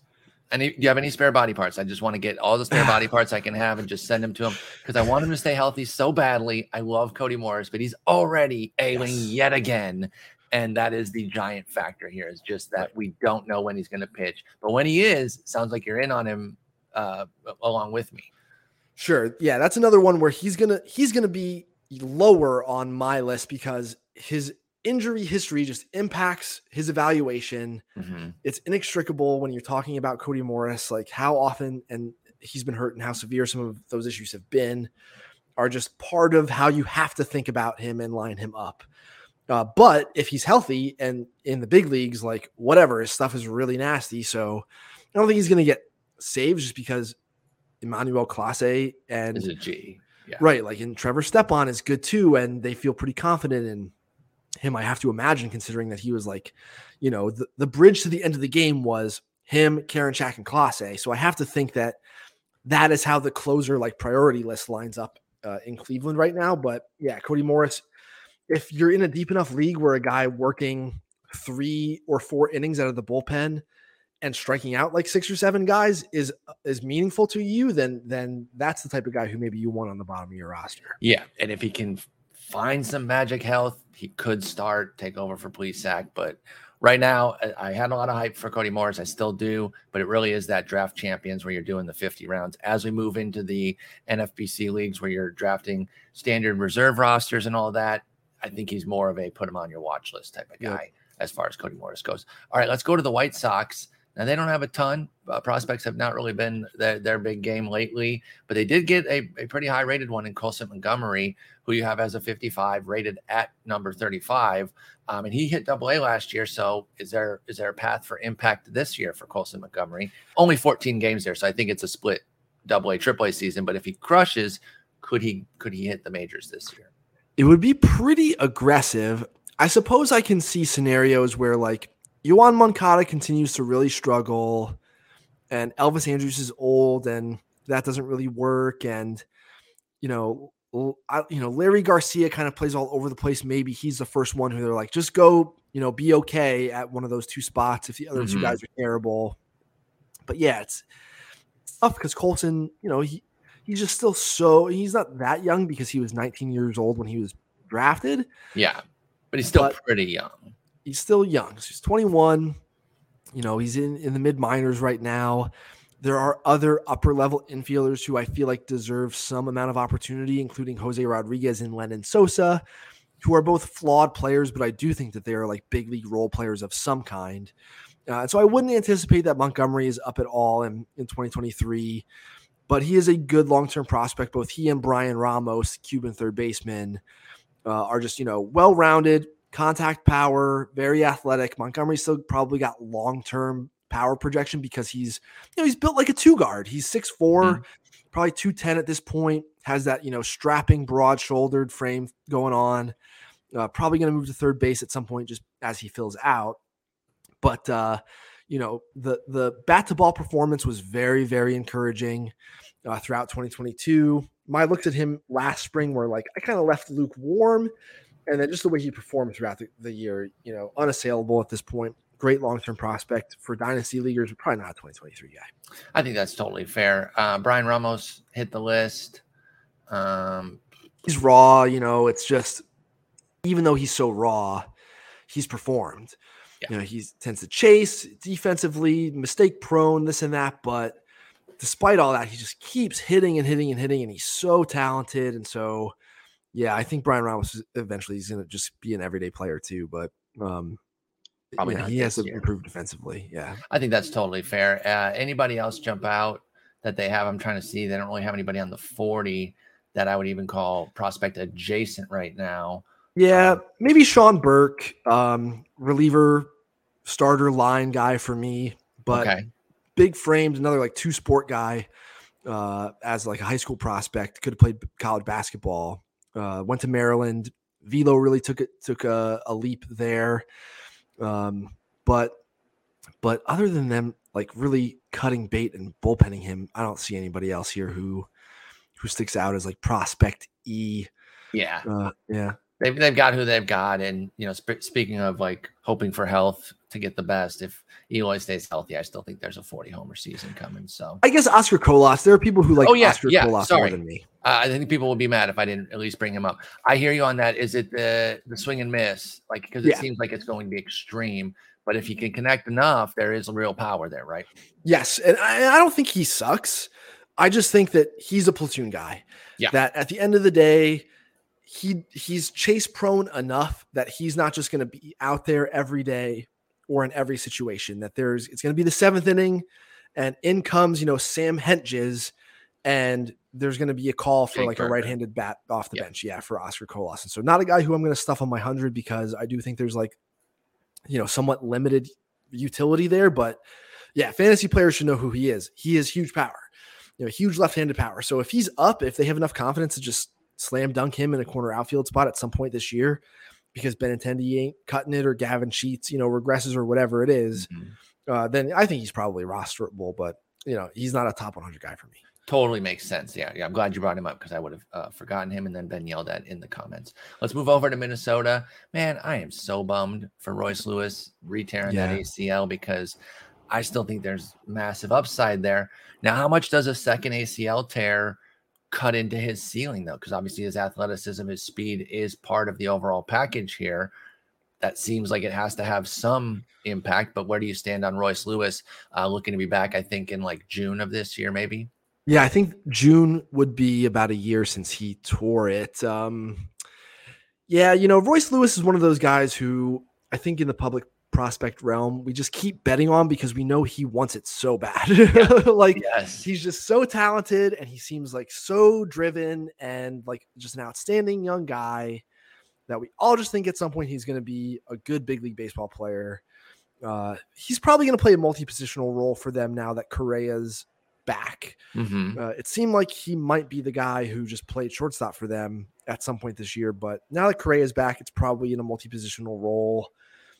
He's probably a stay away from a fantasy standpoint. He's just so volatile, how much time he's missed, all the swing changes that he was undergoing when he was hitting. Like, I feel free to bet on him in this space because of his personhood and his talent, and just think eventually it'll be fine.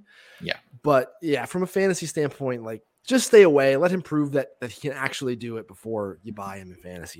Especially like, maybe an AL only where you have like unlimited ILs, so you can just park him.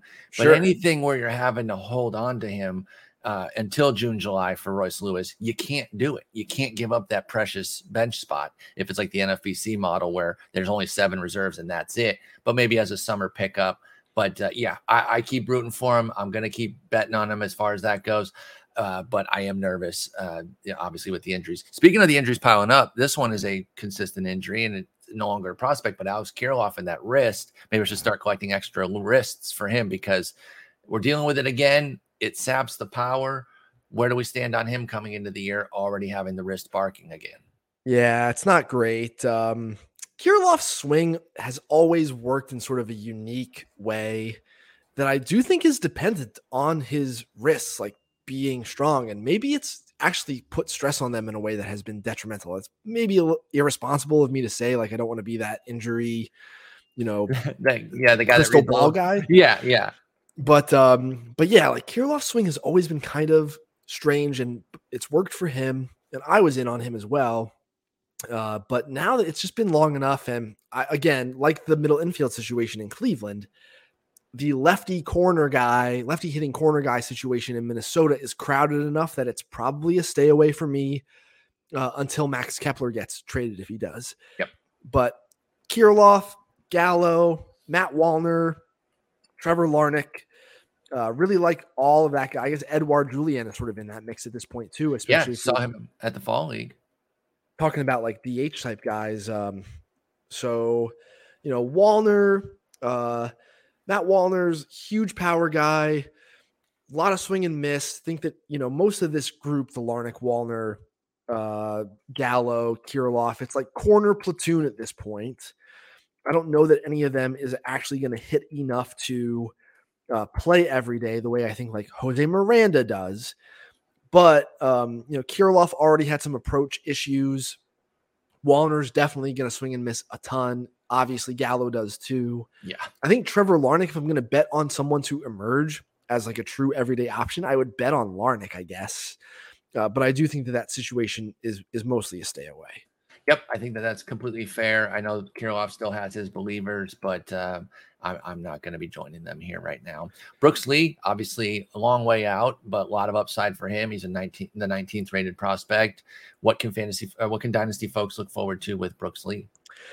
Yeah, Brooks Lee, switch hitting, shortstop, contact, power, the whole shebang. Had some medical stuff as an amateur that kind of forced him down some draft boards. There were some teams who had him totally off their draft boards coming out of high school because he had already had like some pretty severe injury stuff. I think the Twins are going to move him really quickly.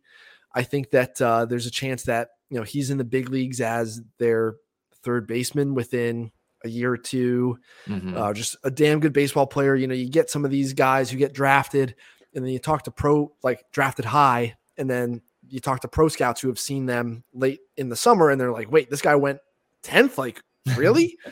And Brooks Lee's one of those guys where, pro scouts were like, wait, he lasted to 7th overall? Like, how? He's really good, So I like Brooks Lee a lot. He's definitely more of a dynasty guy than he is a 2023. But him and Edouard Julien, I think for next year are maybe worth a look.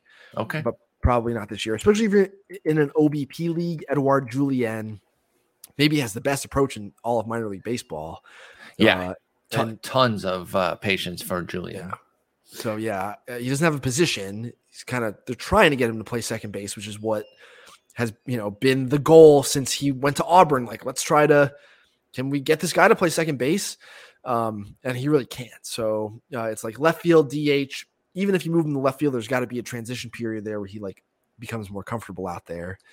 And so that is probably challenged in the corner a little bit, right? Because he doesn't quite have the pop. I mean, I know he's in the home run derby. Oh, you think the power can be there? Yes. Then? Okay. I'm underrating it.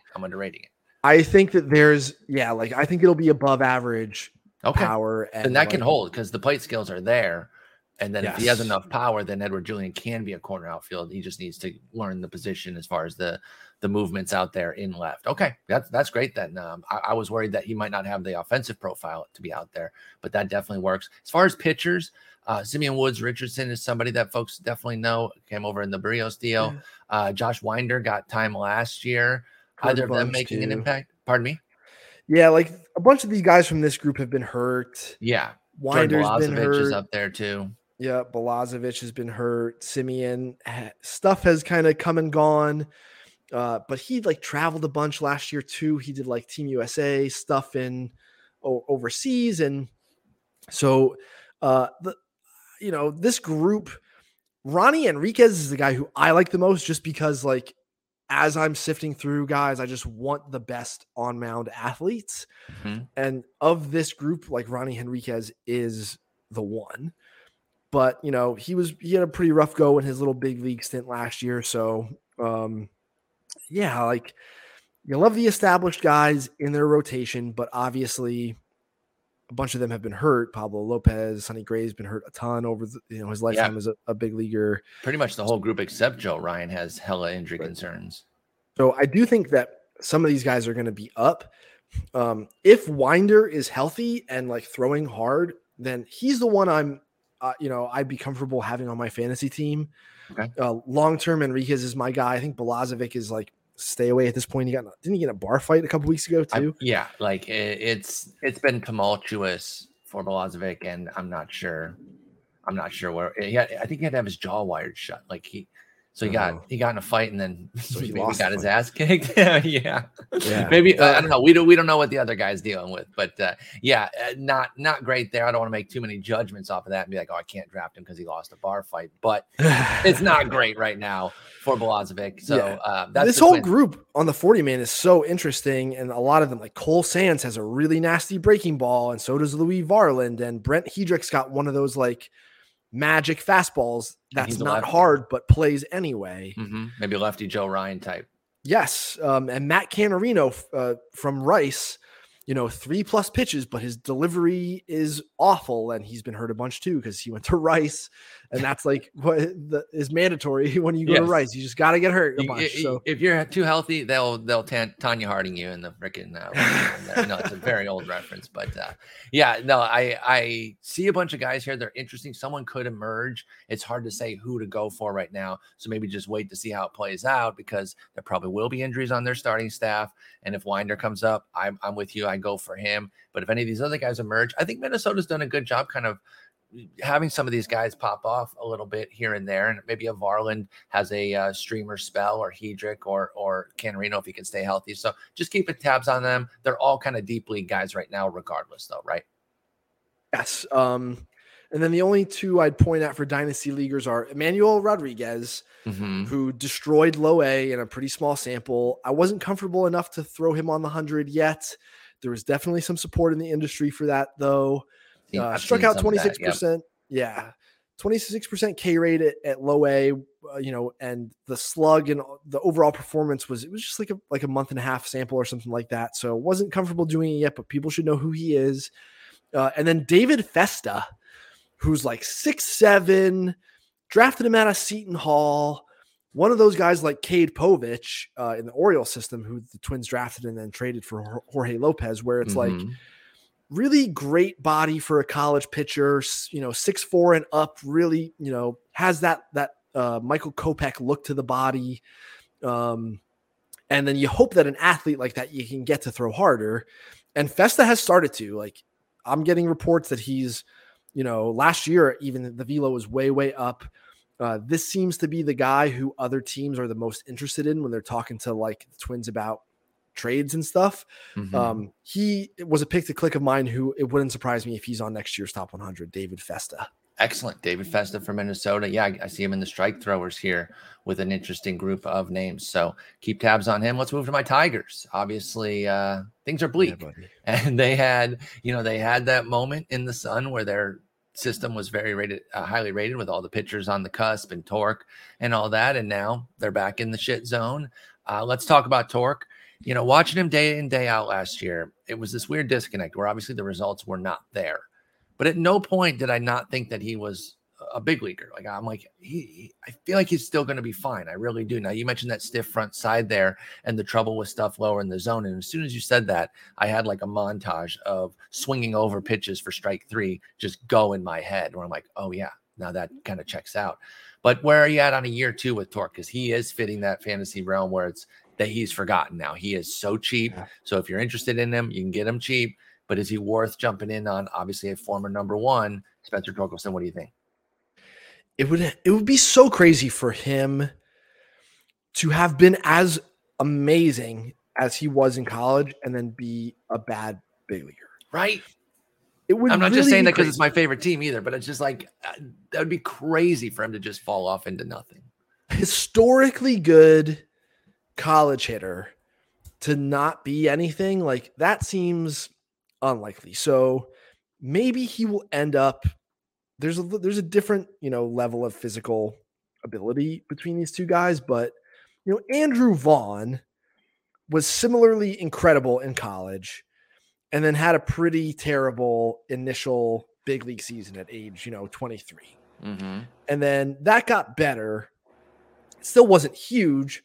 And his, he was below water from a WAR standpoint because of his defense. But offensively, Andrew Vaughn's 2022 was pretty good. Yeah. So I think there will be a similar trajectory here where you will see Torque get better. I don't know how that specific issue can get corrected. Maybe he should skip leg day once in a while.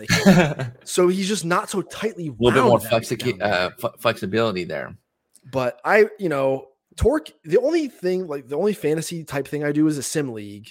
And it's essentially a dynasty league. You have a 40-man roster and you keep 25 guys, spit 15 guys back into the draft pool. And then anyone who made their big league debut that year is also in the draft pool. So Torque was in our draft this year in January. And I traded my first round pick for Yu Darvish. So I did not have a first rounder. That's a good trade. Almost all of the first round goes by and Torque has not gone yet. And I am frantically trying to trade back into the back of the first round.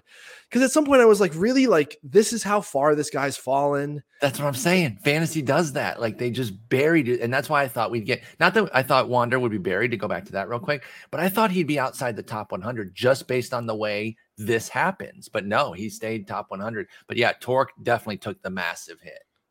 I'd be shocked if he wasn't what I consider a 50. If he didn't eventually become at least a 50, I would be pretty surprised by that. And I have to think that some of the improvement is going to show itself already here in 2023. I think so too. And I think the life of certain decision-making people, obviously there have been changes here already, but he kind of has to get an opportunity. You have to give this guy a chance to prove to you that he sucks before you decide that he does. Got to get at least 1,000 plate appearances. He had 400 last year, so another full season this year. And if it's another 76 WRC plus, okay, I think we start to have some hard talks. I don't see that. And I think the Vaughn comparison that you made with regards to the statistical trajectory, that makes a lot of sense. Funny enough, Vaughn was somebody I was desperately hoping the Tigers would get, but he went number 3 and they ended up getting Riley Green that year. So let's shift over to Riley Green.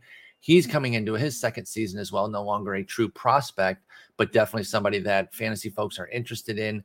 I'm a little bit cooler on his fantasy outlook.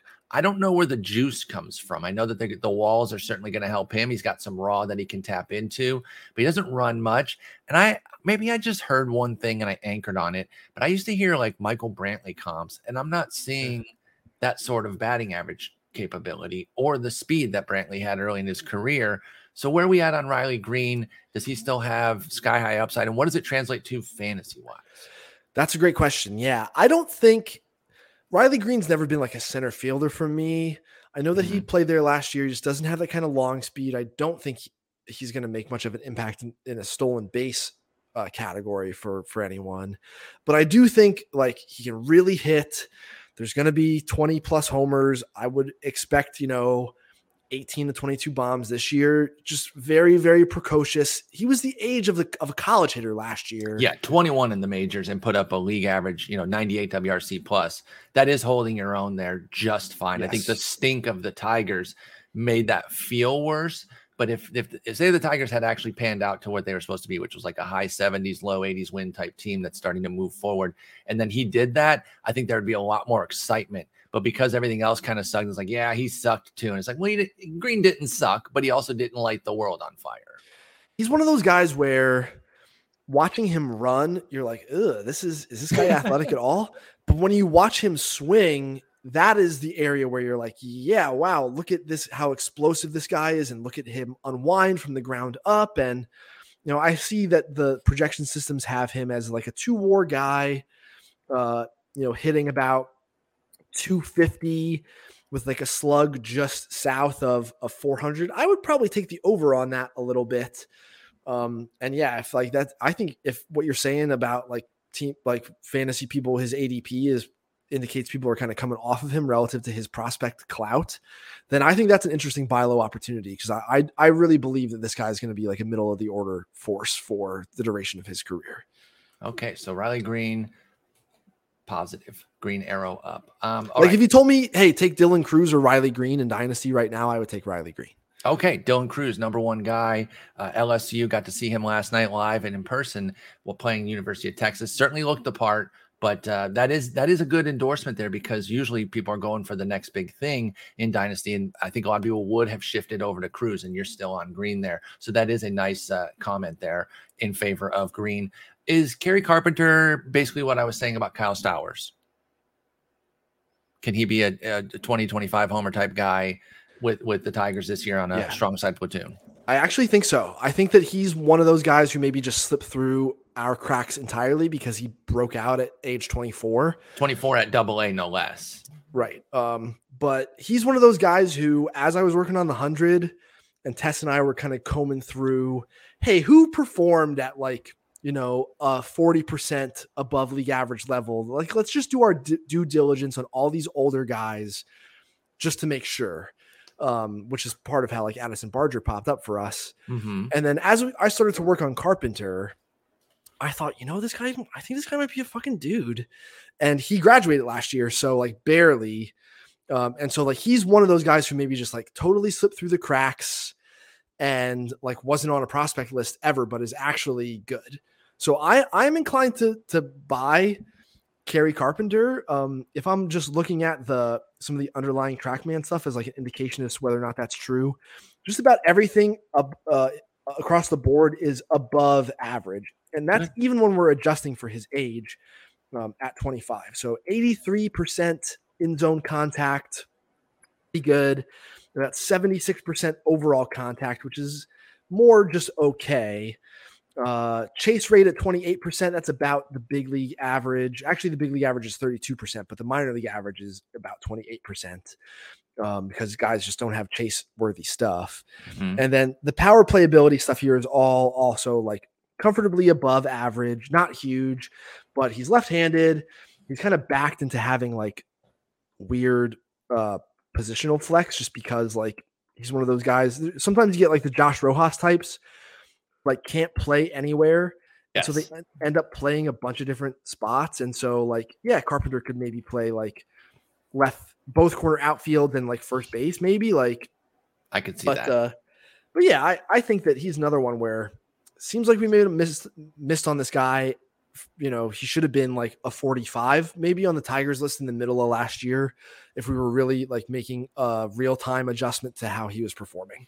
Okay, Kerry Carpenter, again, kind of that Kyle Stowers comp, and the ballpark will benefit him too. The left-handers are going to get the biggest benefit. That's Green, Carpenter, Austin Meadows, Nick Maton, and then this guy who I'd be remiss if I didn't bring up, my boy Akil Baddoo. What the hell happened last year? Did I just completely misread him, or did the Tigers bury him too quickly on like a self-fulfilling prophecy? Because he's raking in spring last year, batting first. I love the in-season changes from his rookie year, 2021. Super hyped on him. Because it's a Tiger, I get that whole like, oh, Spore's just hyping a Tiger, which I get. That's my favorite team. But I wasn't. I really believed in him. It wasn't just because he was a Tiger. And he was total bust, just a complete and utter bust. He was going 10th to 12th round in 15 teamers last year. Wow. I was picking him up that high too. I thought he could be like a 15-20 type of guy, hitting like 250, which is pretty solid. And if he's batting at the top of an order, even a shit order, you can get enough runs there. I thought he had the juice. Clearly he did not, but he's still only 24. Where are we at on Akil Baddoo? Yeah, I understand how one could draw that conclusion about him. You can roast me too if I was completely off. Don't be afraid to say, hey, you just missed it on this one. It's not like I thought that he was a terrible prospect. Like Akil Baddoo since high school has been a really interesting prospect. But he seemed more like a fourth or fifth outfielder to me. I was surprised when he was the first pick in the Rule 5. Mm-hmm.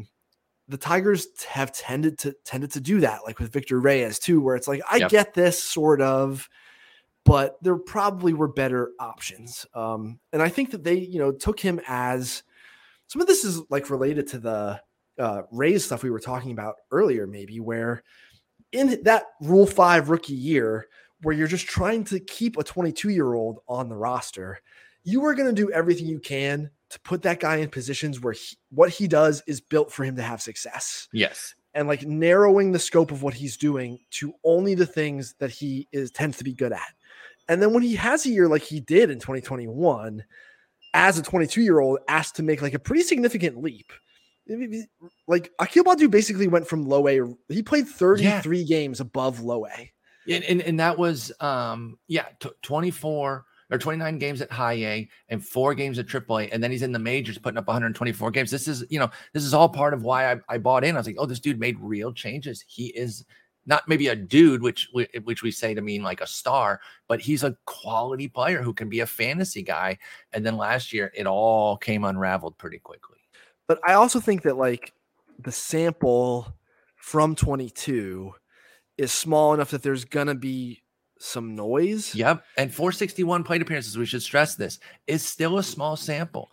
Yeah, it's a fullish season, 450, 400. You start to say that's got something to it, but it's still small in the grand scheme, meaning that they're not anchored to that he's a definite 110 WRC plus, that he's a definite 2.5, 3-win type of guy. So I think that's fair too. And I think I ran with the sample and thought, hey, let's go. But Baddoo's ready. Sure. Right. Like if the narrative of it, like the way that you can frame it in a way for sure where, yeah, you do convince yourself that it's true. Because of the things we just mentioned, like it is nuts for, like I thought I was low on him after his 2021. I was like, all right, well, I'll like take the L on that one. But these things just tend to play out over longer periods of time than we like to give them. But let me jump in real quick because who a guy that you did this right on the other way that I was like, oh, I don't know, Eric didn't really react to this guy's debut was Cavan Biggio. I remember you still had pretty modest, unimpressive reports on him after that 100 game sample in 2019, 430 plate appearances, basically the same thing as Baddoo, and he's Baddooed. He's gone down and really hasn't been that impressive. Now he was a bit older too, but to your point, this does happen, and sometimes you might get it wrong on a guy, but other times you're dead on, and you were dead on with Biggio on that, and you weren't wrong on Baddoo. You thought you were, and it turned out you are right, or at least so far. Maybe, right. Like, yeah, just having a bench, part-time outfielder grade on Baddoo is, right now in aggregate, that's what he looks like. But yeah, like it's so hard, dude. Like some of what I've been very, very lucky to experience is the Diamondbacks are 20 minutes from my doorstep. Yep. And for the last, basically most of the time I've lived in Arizona, not been good. And so I feel free as a kidless 34-year-old to drop $120 on a ticket to like go sit right back there. Yeah. Where I would for like a college or high school game, except it's the big leagues. And that perspective has like opened my eyes in a way to like how difficult this actually is. There are some nights when I come home from a minor league game and I haven't seen anyone throw harder than 94. Wow. And most of, a handful of the guys I will have watched didn't break 90, right? Like if I'm at a complex league game there are some nights I come home and only one or two guys like broke 90. If I go That's to a big crazy. league game, I can watch like Spencer Strider just pump 98 plus pass guys, big league hitters, just absolutely rip it right by them because of how explosive the movement is and how like impossible the angle is for them to get on top of. And like watch Yanni Hernandez, who I really like as a cute little bench infield bit player, right? Mm-hmm. Like barely get there, like a guy who's got like a 10% strikeout rate in the minors, barely get there, like to foul off Spencer Strider's fastball, and just know that the next guy coming in is almost going to be this good.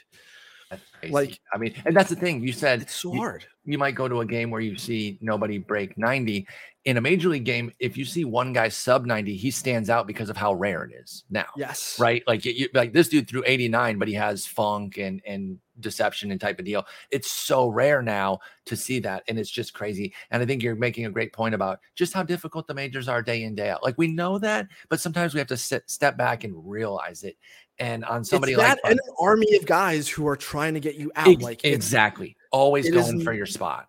Not just like Christian Javier, it's Christian Javier and Martin Maldonado reading your swing from 3 inches away, and like an army of analysts and advanced scouts who have also watched you. And if like, you got to hit last at bat, they're going to see what you're trying to do there and try to adjust to you the very next at bat, not the next game.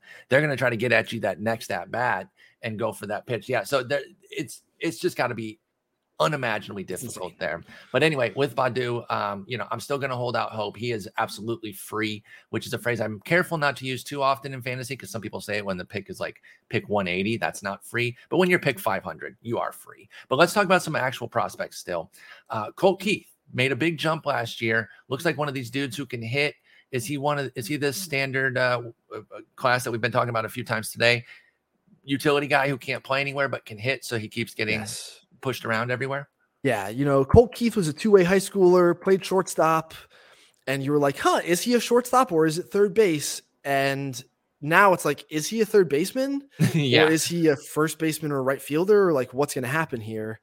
He weighed in at fall league at 245, and he put on like 30 pounds almost immediately after he signed. And I think a lot of it was intentional. Yeah, I think so too. They anticipated that he would move to third and wanted the power to arrive, and it has. So this is a guy who like parlayed field to hit and then like sacrificed on defense to add power, and it seems in there. So I don't know what's going to happen with him defensively. It is really weird and stiff at third base, but his arm is good. So maybe that hides enough that he can play there. But, I tend to project these guys at first base or like in right field. Yeah, I think that's fair. But third base is an opportunity right now with the Tigers. And because they're bad and Scott Harris wants to kind of see what they've got, I wonder if he could get some of that burn there, Colt Keith. Now, he needs more time in the minors, at least a little bit, because he's only been to high A. He did go to the fall league, which is nice, but I don't think he's ready to necessarily make a huge jump this year.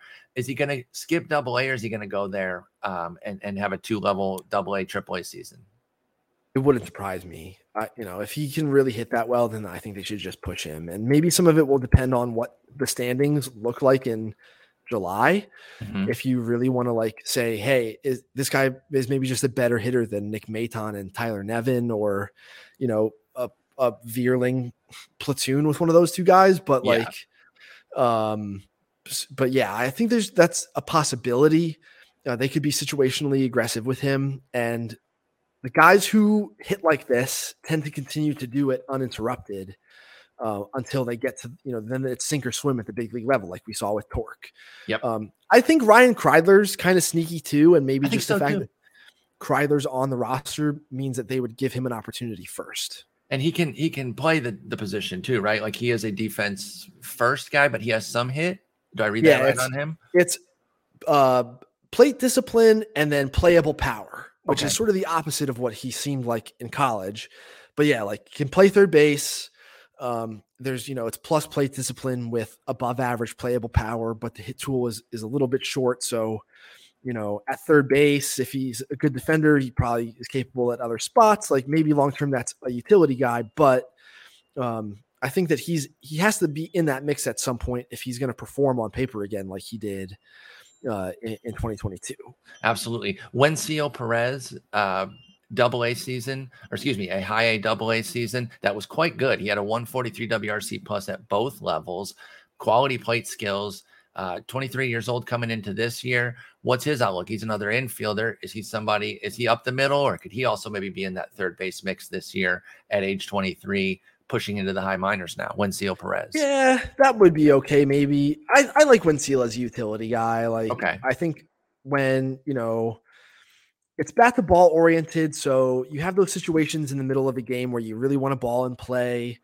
And to have a switch hitter like this on your bench who can basically play any position, it gives you so much in-game flexibility. And that's the type of role I think this guy will play. Like, there will be some days he's spelling someone against, a platoon disadvantage. And again, because we're talking about an up the middle player who has started to trickle down the defensive spectrum, he's sort of backed into being versatile. So really like him as a piece. Have never like Geraldo Perdomo with Arizona's a guy where I 50'd him and should have 45'd him. And Wenzel is a guy who was 40'd and should have been 45'd. Okay. And some of that is just bias on luck, where they should have just both been in the middle as an integral utility infielder. That's totally fair. Parker Meadows. Not a fantasy guy, probably. Not a fantasy guy. Okay. Wencio Perez, don't get too excited by that 2-level year last year. Then that hitting isn't necessarily coming to the majors. Parker Meadows, his brothers with the organization, Austin, they are indeed brothers. He was a top pick a couple years back, or second round pick, excuse me, but top 50, pick 44 overall. Had a solid season last year at Double A, spending most of the year there. I think he's dealt with some early career injuries. Do I have that right? Let me double check the notes on that, because maybe Austin's hurt so much that that's maybe I'm just transposing it onto Parker perhaps, but he's going to be age 23 this year. Had most of his season at Double A, hit the fall league. Can Parker Meadows be somebody who finds his way into some potential playing time, particularly if my boy Badu does flounder again? Yeah, I thought that Meadows had made enough adjustments and still looks good enough in center field that they had to add him to the 40-man after the season. Mm-hmm. He had never really performed offensively until 2022. And obviously everybody knew who this guy was, as you said, high pick. He's Austin's brother and all that. And so obviously everybody knew. But even the underlying stuff supports that there's been a meaningful change to his ability to make contact, and he's close to average in that space right now, maybe even a little bit above. And there's still so much room on his body because, again, you talked about his brother's Austin Meadows. This is a family of big athletic dudes. Mm-hmm. So even at 6'5", 205, there's maybe going to be more juice here. And he did have 16 bombs in 2022. So I think he's really interesting. There's still volatility here, but definitely a big time arrow up guy from 2022 who's now on the 40-man with a relatively, mediocre outfield mix ahead of him on the 40. Exactly. A bit of an open path there. If Parker Meadows can force his way, carry over some of that Double A production into Triple A, then he's knocking on the door. One of the small trades that they made was for Justin Malloy Henry, who they do believe, or Justin Henry Malloy, excuse me, I always mix the two up. He was also at the fall league. I remember I read an article, Scott Harris was talking about, getting Nick Maton. He likes these smaller deals. Seems like Henry Malloy could also be in the mix for the third base gig here if he does some things.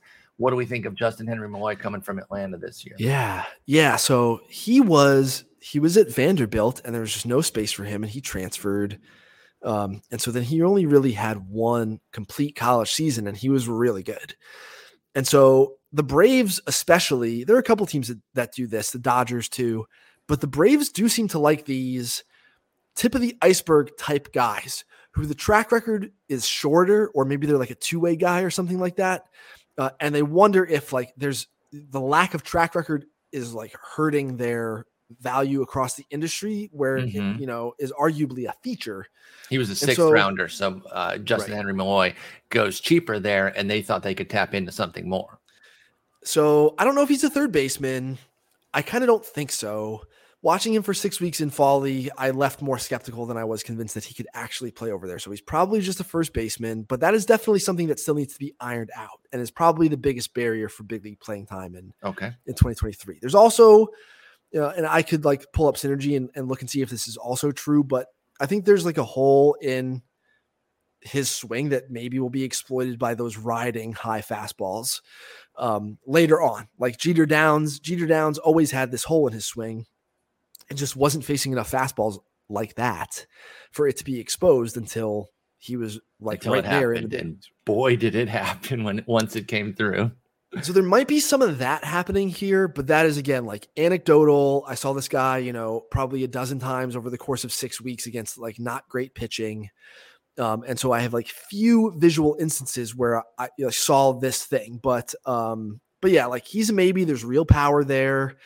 And he's always performed, and in part because there's such a narrow window of looks here because he didn't play much as an underclassman at Vandy, like to the point where he had to leave. Mm-hmm. Yeah, he went over to Georgia Tech, and it's Justin Henry Malloy as opposed to Henry Malloy, which is kind of the way I was suggesting that. I have a hard time remembering. It's the rare hyphenated first name as opposed to the last name there. A couple pitchers that might be of interest. Joey Wentz was also at the fall league and put up a bit of a decent sample toward the end of the season last year. Is there anything there to where just Joey Wentz could become a fantasy relevant pitcher? Probably not. Maybe like the way I was talking about Dean Kramer before. Like that's probably what's in play here. That's super deep. Then let's go back to the two prospects that also made the 100. Wilmer Flores and Reese Olson. They're pretty close at 82 and 87. Wilmer Flores is the brother of Wilmer Flores. Parents didn't really want to do anything with the first name. They figured we already got a Wilmer. That worked. Let's try it again. What's up with Wilmer Flores and Reese Olson this year? Both were at AA last year. Could they make an impact this year for the Tigers? Yeah, I think both will. I think Olson's probably more likely in some capacity just because there's a chance that they bullpen him. That's exactly what I feel on Reese Olson, to the point where I feel like he could become the closer in relatively short fashion. Plus stuff, doesn't throw strikes with his fastball, but everything is plus. Like sitting 94 with Ride, his changeup's incredible. He could be an inefficient, 5 and dive type of starter, I suppose, but he's right on that line. And then Flores, it's more, power. The velo was actually down in 22 compared to 21 when he blew up in the fall league, just, sitting 94 plus. Sat more 92 as a starter across an entire season's worth of innings as a starter in 2022, but the fastball has other characteristics that allow it to play, and he's got a monster breaking ball. So another one of those, hey, this guy doesn't really look mechanically and physically like a starter, but he throws plenty of strikes. And I bought in enough that, maybe not this year, but certainly next year. Okay. I can definitely see that with Wilmer Flores. Anybody else on the Tigers that, because they're a bad team, sometimes these teams can be the fantasy gold mines, at least as far as playing time opportunities for deeper leagues. Anybody that we haven't mentioned that you would want to keep an eye on? I still think a guy like Cesar Hernandez, he's 33, but a guy like that tends to sustain and have the opportunity to be a late career as Drew Ball Cabrera or Josh Harrison, like someone who hits enough that they ended up having been a pretty good fantasy pickup. Okay. That's I think that's boring totally one, but yeah, but it look what Andrus did last year with playing time. Elvis Andrus, he regenerated and became a fantasy stud. Now he has the speed to go with it, which Cesar Hernandez hasn't really run in a few years, but I totally hear you. I could see him playing quite a bit of time on this ball club. So it's definitely worth at least bringing up. And I like that we're not just hitting on all the prospects. Sometimes we're talking about old dudes. Let's go over to KC, see what they're all about here. They're another team that kind of disappointed last year where they had some, I wouldn't say huge expectations, but people were like, oh, they could be a froggy team. They could be sneaky. They're calling Witt up, this, that, and the other. Yeah. And it didn't really come together. Now unless I'm misreading this, they had nobody on the 100. That's correct. Yes. And so their best guy is Michael Garcia, who actually did hit the majors last year.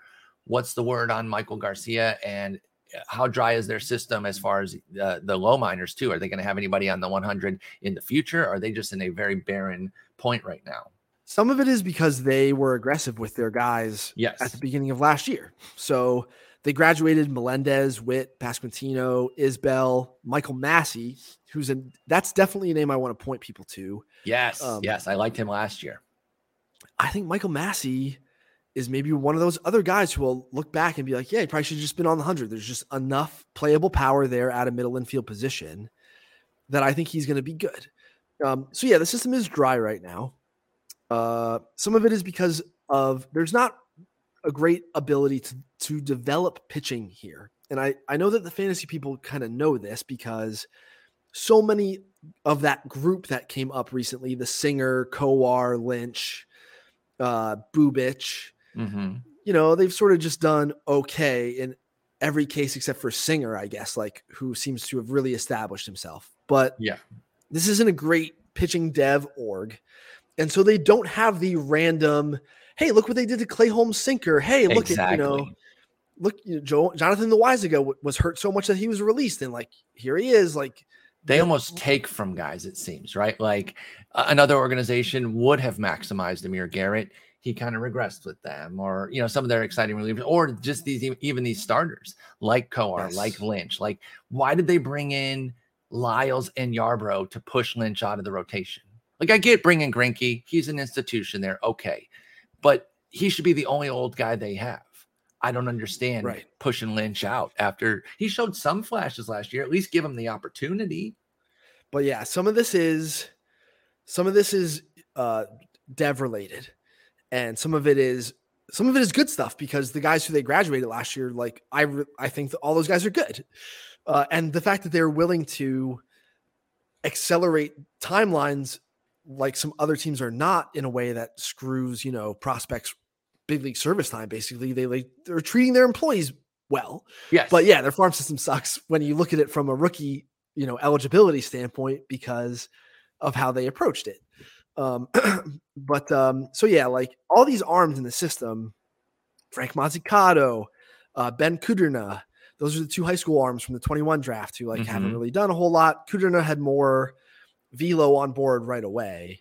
And Maz was more like, wow, look at this breaking ball and his delivery and the ride on the fastball and all that. And none of that has really progressed, and neither has his command. Asa Lacy, maybe we were all just tricked by Asa Lacy. I think you mentioned that on the NL episode, right? Where he just hit the right moment to do his best work. No doubt. But acquiring TJ Sycamore for Benintendi and then not thinking enough of Sycamore to 40 man him, that's weird. And so, yeah, I'd be skeptical of this whole group. Alec Marsh throws really hard, but doesn't throw strikes. There seems like there's meat on the bone all over the place here. Yeah. Hitting wise, yeah. Mike Massey. Sorry, one thing with the pitchers before we go back to the hitters. If Cleveland was able to deal with all these pitchers, I feel like they would turn over several rocks. It's like, I do think that they stunt their organization to where I don't have interest in Kowar. I'm not in on Lynch again right now this year because they just don't really do extra with their guys. So, and that even puts me a little bit cold on Singer, even after the breakout last year. That I don't know, is there another step for him, do you think? Or is last year his best year? I think, sorry, I thought I muted myself before I. No, it's okay. And then I heard it in my headphones. It's totally fine. It's totally fine. So I think maybe Singer is Nola, and his delivery and the shape of his fastball kind of work like that. And so I think that Singer might just be the Aaron Nola sequel. I will have been light on him, I think. That will certainly play. But let's go over to the hitters then. They don't have a ton of prospects, as we've said, but they have guys who are prospect adjacent again. Sure. And the one I love is Edward Olivares. Now, they made a rule, so they can't send him down 74,000 times. I think he's finally going to get playing time, especially with Drew Waters getting hurt. Can Olivares be a fantasy impact guy with, light double, low teens of both homers and steals? Is he a mirage? No, I think that that's a fair. If he's going to get a full season of at bats, then that's about where I'd expect him to end up. He's the type of guy who all 40. It's right-handed, more corner than center field, and the on base component isn't there. And so that feels tenuous to me and low impact, even if he does get opportunity. But totally fair. But if he from plays, a fantasy category standpoint, yeah. Yeah, because of the speed component. Speaking of the speed component, now on the other side with left-handed, so he might play even more, is Kyle Isbell. He's got the defense. You 45'd him, I think, because just an overall bit better across the board and left-handed and can hold center, I believe. Correct me if my assessment's wrong there. What do you think of Kyle Isbell? Yeah, I think he's fair in center. It's enough that given who else is on their roster, that's who their center fielder should be. Yeah. Nick Lofton's played out there some too. He's sort of lurking in the minors, but his bat has also turned out to be like a little bit light. So, if it's going to be close between the two of these guys, yeah, Kyle Isbell as a lefty stick who I like as like the larger half of a platoon. And if he's going to play a whole season, he'll probably produce better than that in terms of like racking up stats. Okay. I think that could be interesting there. I like both those guys right now. So we'll see for deeper leagues. Talk about the concept we've been hitting on a bunch. Guys that have been forgotten because they did not do anything upon arrival. Nick Pratto. Remember, he was ahead of Vinny P. People didn't know who Vinny P was last year outside of like real prospect mavens, whereas Nick Pratto was getting the juice. Vinny P comes up, has the great year. Pratto's kind of buried now. Where does he play? First base is blocked off. Can he play a corner? Is there still a lot to like with him, though? You 50'd him last year. Is Nick Pratto still somebody with real upside? Yeah, it's funny because Pratto was maybe the guy who was in the position that Tristan Casas is in now, where you're like, there's so much swing and miss here for a first base only guy, but look how much playable power there is. And then, Pratto really struggled. He's super duper young still. So I think eventually it'll be fine. It's still plus power. He's so pull oriented, but you can see between Melendez and Pratto how the fact that Melendez can catch and do other stuff while he has mostly the same kind of issues as Pratto does, like he still ends up being valuable, whereas Pratto is like squeezed off the roster. So exactly. Cause first is blocked and he's really stretched in a corner outfield spot for Pratto. So like, where does he really play? I don't think it's terrible. The contact stuff underlying here is not awful. It's 80% in zone contact and 78% overall contact. So like now what I would do immediately if I'm like, thinking about this is go to the big league leaderboard on Fangraphs and click the plate discipline tab and just look for comparable guys who like can sustain that much swing and miss. Yeah. And what'd you say his O swing was?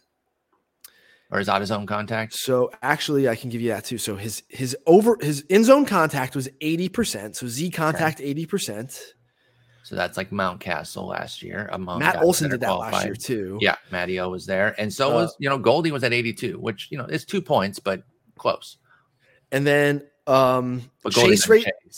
Chase rate's only 18%, but his swing rate is so low, like 38%. I have to believe some of this is like artificial passivity. Okay. Because of how low the swing rate is. Yep. This is a thing that for sure is happening with prospects across the board, and it has been difficult for me. Like I know teams do, but I don't have access to the sort of metadata that would allow me to discern who is passive and who is actually selective. I think that is a hurdle that can be tough. So you can't just take the K and walk rates at face value. They're still valuable. There's still something that you want to look at, but is that next level analysis that sometimes we can't get without the data right now. 41% hard hit. Like that's kind of below what I have as the first base average. It's right there, but it is a shade below. So this is Nick Pratto we're talking about. And then you can look at his major league sample, which was small, but did show those flaws with a 36% strikeout rate, 15% swinging strike, and it just was tough. So I still like him at 24, especially in like a dynasty keeper AL only type situation. But I do think his ceiling came down last year in terms of what we can really expect, especially in the short term with Vinny P taking that role by the horns. By the way, do you like Vinny P do even more than what he did last year? Because he's a fantasy darling right now. Everyone's in on him. What do you think of Vinny P? Yep. Some of his stuff in this realm is totally absurd, even better than I would have expected. This guy was on the back of R100 when we did it in 2021. He was him and Quan were the two where we were just like, are we really going to do this? And it turned out to be right. Yeah. Both hits. So I think, like I'd be all in. His timing at the plate is sublime. He just makes it work. The barrel finds the ball. And, he's like going to be like a 7 bat. So I saw somebody put him in their bust thing during Justin did his Potapalooza this past weekend, and somebody had him on their bust list. I was like, oof, I don't think that one's going to work out for you. I think his floor is so well established with those plate skills that I think it's hard for Pasquantino to be a full on bust. Yeah. So, if I'm looking at this sheet, and I don't have like big league stuff in here necessarily, but like I said, Ben, and for all the guys anyway, Vinny Pasquantino was 91% in zone. Wow. Contact. Like, it's one of the better numbers on the whole sheet. That is filthy. So yeah, I'm all in on Pasquantino. Excellent. All right, let's move over to the AL West. Finish up here. Houston Astros. Obviously, they are a great system that has turned out a lot of talent. Let's start with a guy who did graduate last year. I believe Hunter Brown graduated, right? So no, he's on there. No, he's on the list. 34. So I love him. But now SIRP means single inning relief pitcher, right? Yeah, I think that some of that is situational because of the depth of the Astros rotation. Okay, fair enough. Because I was taken aback by that. I love him. Obviously, he wants to be a Verlander clone. Everyone knows Verlander's my favorite pitcher ever. So I was ready to love Hunter Brown, but then seeing him last year, one of the games I went to, he pitched into, so I got that in-person look.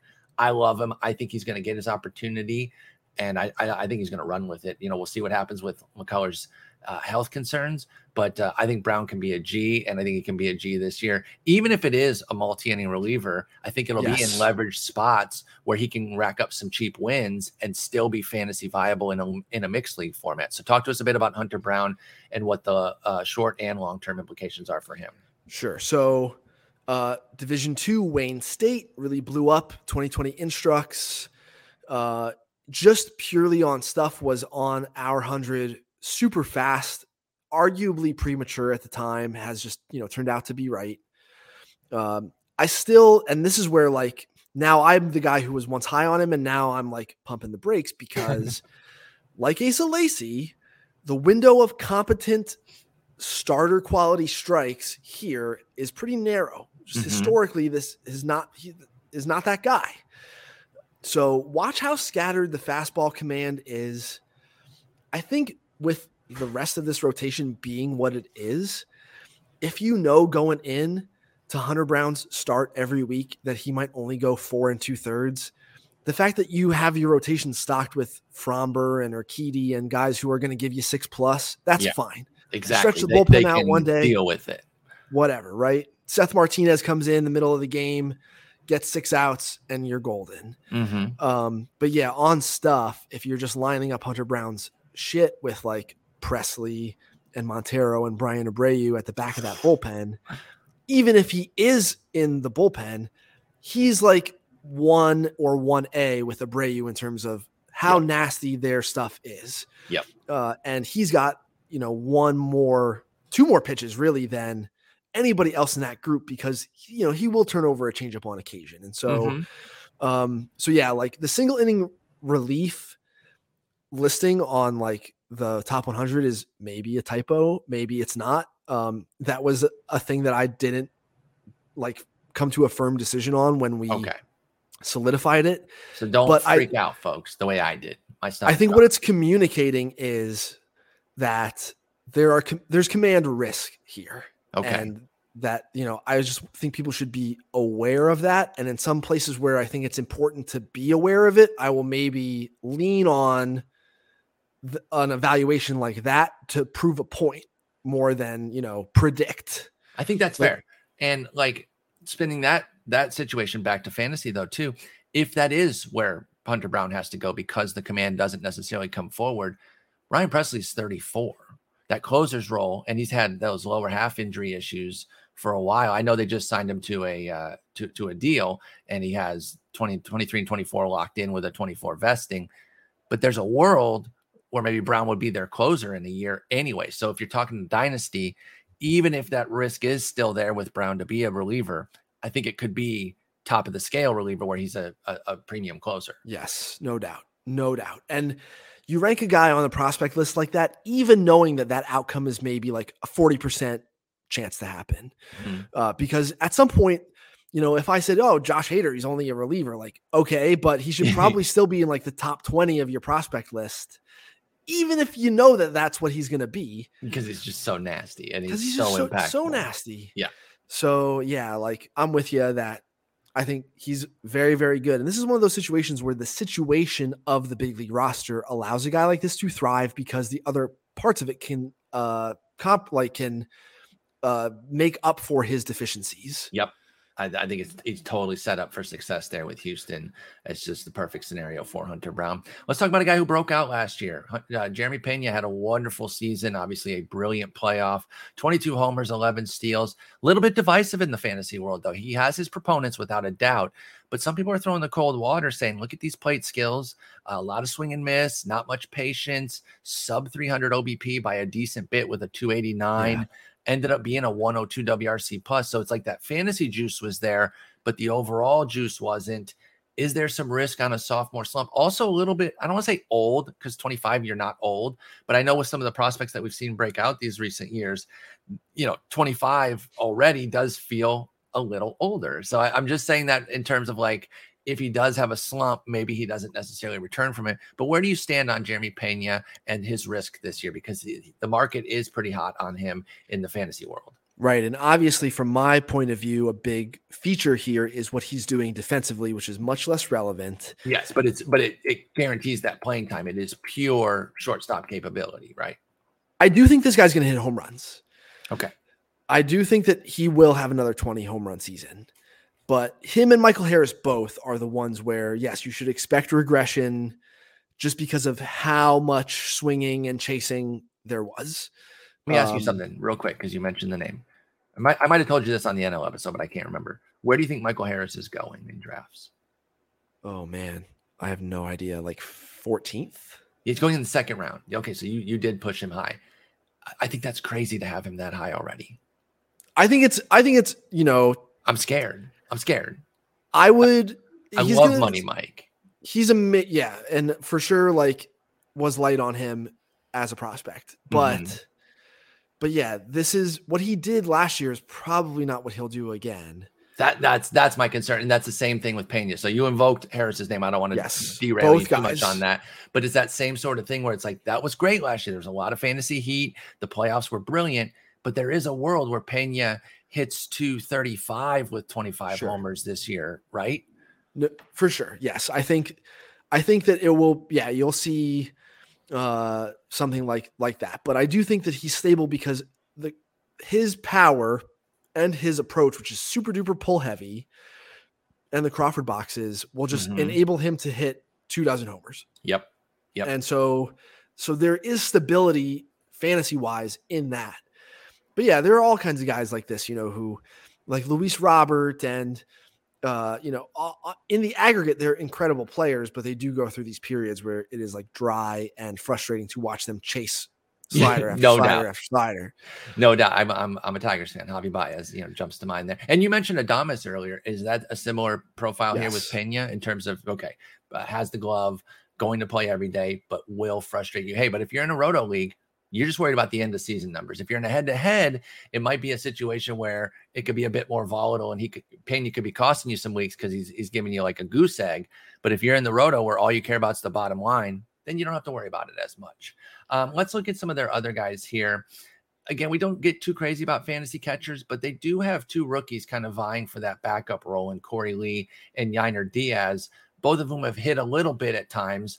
Are either of them enough to be fantasy relevant in two catcher leagues if they're not starting? Corey Lee, no. Okay. Most of what he's doing is defensive and arm. Okay. Diaz, yes.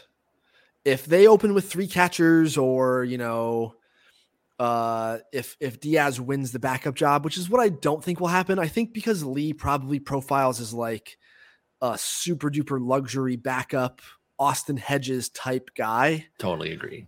I could absolutely see Corey Lee having a year where he hits like Hedges had that like 18 home run peak or whatever. Yep. Even though the baseball is way different now probably than when Hedges did that. But Corey Lee is going to be like a 20 bat with some power. who has one hell of an arm and does enough as a receiver and framer to like be a catcher. And you're going to favor the defense in a backup situation, which is not Right. Diaz's strength. But his bat, I mean, his power is pretty clean, right? Yainer Diaz. Yes, Diaz's ceiling is that of a primary catcher with like an above average bat for that position, but he needs work on defense. Work that letting him catch every day at AAA, he hopefully will get in. Yep. But work that you're probably stymieing if you open with him as your big league backup, and he's only playing once or twice a week. So for his long term, they really shouldn't bring him north. I know it's not really north; they're really moving to the east from Arizona to Houston. But I'm used to teams talking about bringing guys north because he's played other spots, and because Maldonado is like such a stable entity back there. Mm-hmm. Maybe they do it where they say, all right, here's how we're going to justify it. Diaz is also going to DH and play like first base and corner outfield some of the time. MJ Melendez style then. Right. Okay. But like, if this guy comes up because Jose Abreu gets hurt or something like that, Michael Brantley gets hurt again, right? Like then, and he qualifies at catcher and is going to be playing exactly 5 times a week. Then I would roster this guy. He's okay. A little aggressive, but really has the combo of the bat to ball in the zone and the power on contact when he's making it. And I think that he's got a chance to be a primary catcher down the line. Yainer Diaz with the Astros. Let's talk David Hensley. Not only a major prospect in terms of like age, because he's going to be 27, but had a monster season at AAA last year. Got a little run, showed off great plate skills in those 34 plate appearances, and was on the playoff roster too, which I always see as like a little vote of confidence. Like even though he wasn't playing a ton or anything, I like when a guy like that, when a lot of people might be saying who, and it's like, oh, David Hensley. He made the playoff roster, got in a few games. That to me says that the team really believes in him to a degree as well. What do we think of David Hensley? You mentioned if Brantley gets hurt, could Hensley be the guy who would take over something if Brantley got hurt again at age 36? Not that we're predicting, we're not wanting him to get hurt, but we're realistic about where Brantley's health profile is. So talk to us about David Hensley. Yeah, so last year's Astros list went Pena 1, Hunter Brown 2, Colin Barber 3, Yainer Diaz 4, Corey Lee 5, Pedro Leon 6, and then David Hensley was 7th. As a 26-year-old. As a 26-year-old, that is a ringing endorsement given the age. Yes, I'm in on David Hensley. He is kind of freaky. The fact that he's 6'6" and can bend and like play the middle infield the way he does is kind of crazy. He's always had uncommon bat to ball skill for a guy his size. I think he is like an impact, super good utility player. And if he comes into everyday at bats, then he is rosterable in fantasy. I love it. Like really, really like him. Don't think, he's not a top 100 prospect for me, like someone who's just like an everyday shortstop or anything like that. But as a utility guy, and he's got some freaky stuff going on, he was a 40 plus, last offseason because I thought it was clearly at least a low end utility guy, but definitely had some freaky upside, weird stuff going on, even though he's 26. Like 6'6" guy doing this is kind of nuts. So it really is. Like you see him in the batter's box or in the on deck circle as a 6'6" guy, and he comes up or you see him in the field and he does things that you don't expect after you just visually look at him at first. You're uncommonly surprised by the athleticism and abilities of David Hensley. So he could be one of these late bloomers that just really pops off and finds some real run. Now he's definitely played some center. Could he push McCormick? Could Hensley push Chas McCormick?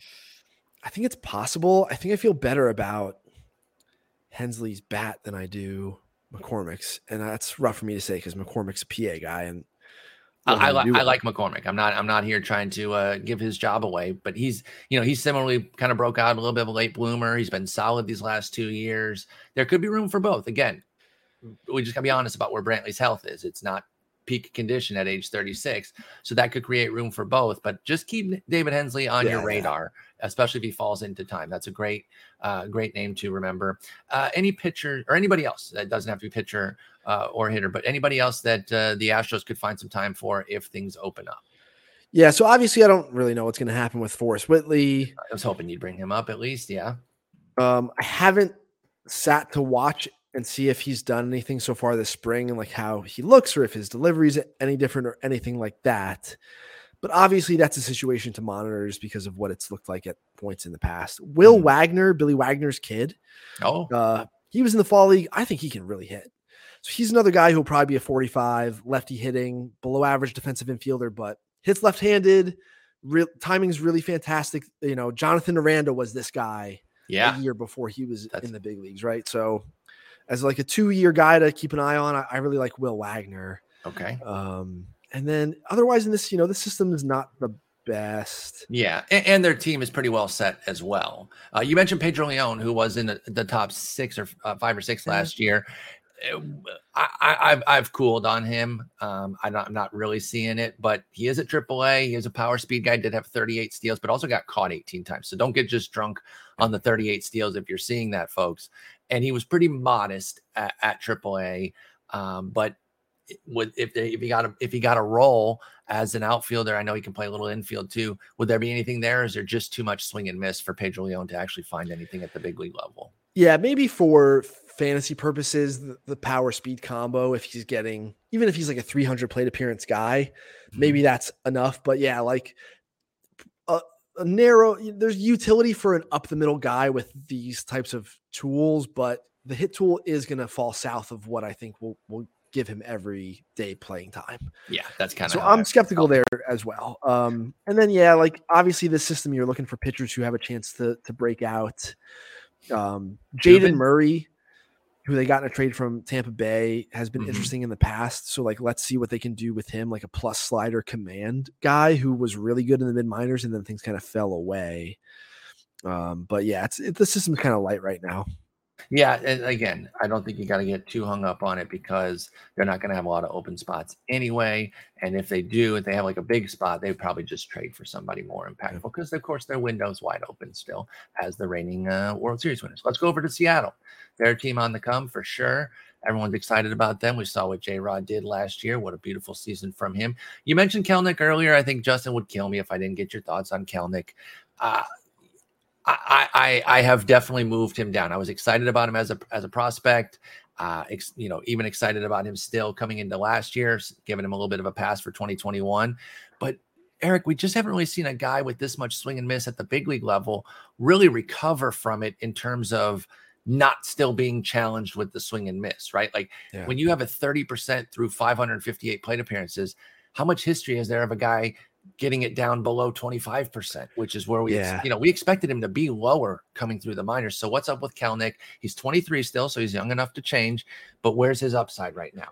Yeah, I don't even truly know like what his issue is so clear and specific and was also, didn't seem like he had remedied it by the end of the year. I don't know what's going to happen. I'm pretty surprised that the turn that took. This is a guy who had done nothing but really, really hit since he was a high school underclassman. He looked like a lock. I loved Kelenic coming up through the minors.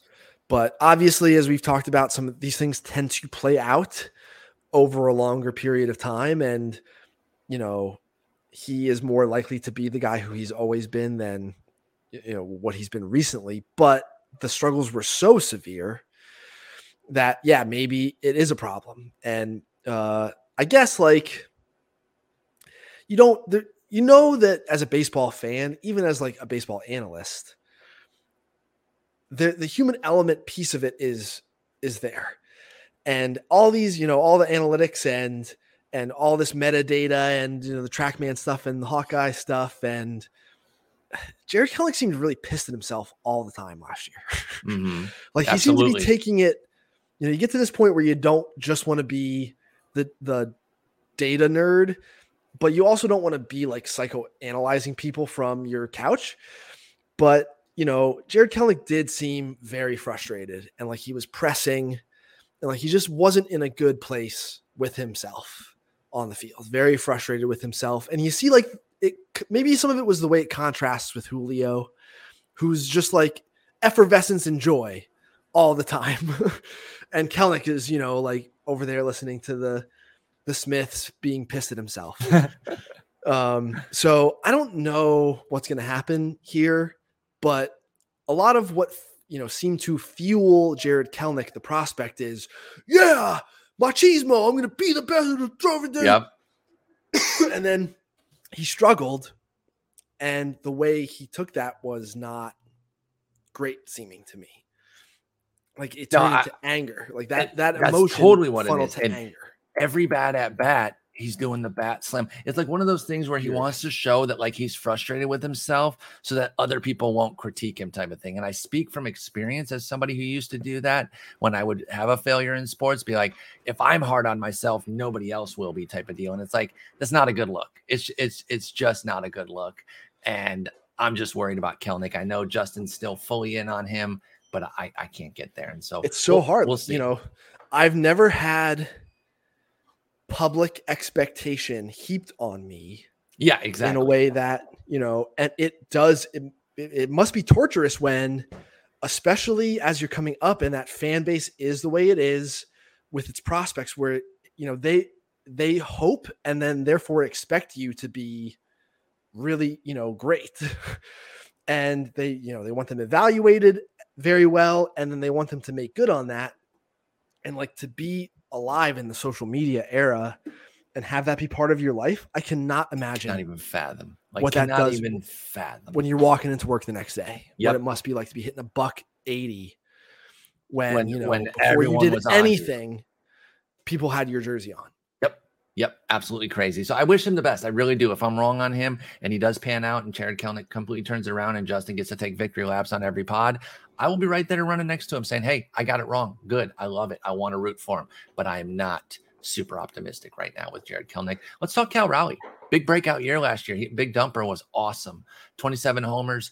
Did hit 211, but at catcher, you're hitting 20-something homers. You're fantasy viable, especially in 2-catcher leagues. It just doesn't really matter where the batting average is. However, a lot of folks are pretty intrigued that the batting average could tick up. 226 BABIP and some shift numbers that folks are saying maybe he could be a beneficiary of the shift changes. You know, he is a switch hitter, so he's not just one of those lefties that's going to benefit.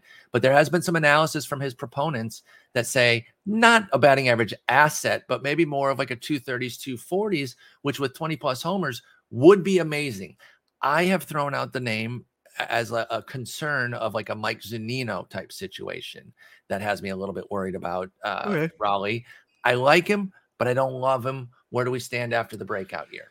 Yeah, I think I probably like him a little bit more than you. I think that I would expect him to perform about the same as he did in 2022, that there's going to be 20 some homers and a low batting average. And, you know, so none of those hitting my weight bottom outs that Zunino has had. It's possible. But I don't know that it's likely. I think the switch hitting component is going to help him there. Yeah, that's a good call. It makes him a little bit more immune to people being like, hey, like this guy's dangerous, so we have to make a pitching change here. Like it's a little harder to deal with him. You know, and when you really think about it, especially as reliever usage has accelerated, about a third of these guys at bats, maybe a little bit more than that, are probably impacted by the decision making of the opposing manager with the intent to get them out. Yep. So it's easier to do that against someone like Zunino, who you're like, all right, this guy's allergic to right on right sliders. So in this situation where we have to get him out, I have a guy who does that. Yes. But with Cal Raleigh, it's harder to do that because of the switch hitting component. So I think it'll be about the same. I think maybe I would take a shot on some guys who I think have like a bigger ceiling, like a Kyber Ruiz or, you know, even like William Contreras, like overall, probably just bigger ceiling, even if he's not as good a defensive catcher as Cal Raleigh and might be a DH left fielder, probably qualifies as he still qualifies. Catcher. So yeah, that's all you really care about. Where do you stand, since we're mentioning some catchers that have kind of graduated but are still youngish? What about Tyler Stevenson? Because I adore him. Do you still see a big upside for him? Because I think the power's in the body, even though it hasn't been in the numbers just yet. And it was starting to last year before the injuries crept in. Yes, I still think that the contact piece of it is going to be there enough that you want this guy anyway, even if there's never a power breakout. Yeah, I'm a big Tyler Stevenson guy, and this is also the types of guys who like get dinged a bunch and then end up breaking out in their mid-20s are all built like this. They are all tanks, 6'4" plus. You know, it's Tyler Flowers, it's Travis d'Arnaud, it's guys like this who have a body built for the grind of catching and do stuff on offense. they are the ones who tend to, in their like physical prime, have 3 or 4 years of big time performance. And I absolutely think Tyler Stevenson is of that ilk. Great. Didn't even know you were going to co-sign that much, but love that because I'm a huge Stevenson fan. So I think I'm going to be a little less cool on Raleigh here. Maybe I am overdoing it with the Zunino stuff, especially with the switch hitting. That's a great point that you make because he faces so many right sliders that you said like devastate Zunino. Raleigh, you're not able to do that as well. So let's get back to the Mariners here and talk about some of the other guys. I'd be remiss if I didn't bring up the Gilbert Kirby combo. I see them similarly because they're control command-based righties, of course. But do you see a split between them? Because right now the market is really leaning heavily toward Kirby between the two. Do you see them close, split? If so, who's your favorite? George Kirby and Logan Gilbert. Gilbert's velo during his lifetime as like a player who I know about has been up and down enough that I would just take Kirby's stability, all of those strikes. I would probably rather have Kirby. I would worry. Gilbert's just been ridden so hard over the last 5 years that, there's a shelf life there that I still think he pitches well enough that if he's going to live at like 91, that's fine. But Kirby, I just feel like he's always, since his velo has ticked up, it's just sustained there. It doesn't matter how many innings he throws, and he just hammers the zone. And I just feel so good about his ability to sort of stay there. And then because the command is so good, that maybe he has that like peak Bieber type of season in him where, his slider just gets to a place where it's good enough that because he commands it like a robot, that it plays like a plus pitch, even though it's only fine. So like Kirby for sure, especially if, the innings load that he seems likely to carry is meaningful to you in some way. Like if you're like in a whip, whip is one of your categories and this guy is like, doesn't walk anybody. And the volume of innings he's throwing is making your pool of innings, diluting everybody's whip. That sounds pretty good. I love it. I am higher on Kirby myself. I like Gilbert, but I totally understand the concerns with regards to the workload that he's had because he really has been pushed. They're both nice though. It's a good rotation out there. Let's talk Evan White real quick because he got that deal. I know he gets all these Jonathan Singleton comparisons for obvious reasons because he got a deal before he ever debuted or right around when he debuted. It hasn't gone well so far. He's going to be 27 now. Is there any hope for Evan White to become anything on the big league landscape? Man, it's so hard. And he's probably someone who fantasy folks don't have to really worry about because, number one, as a prospect, he was so contact oriented anyway. It was like, is there enough power here for this guy to be a first baseman? And then he started to trade contact for power. And at the big league level, it became an issue.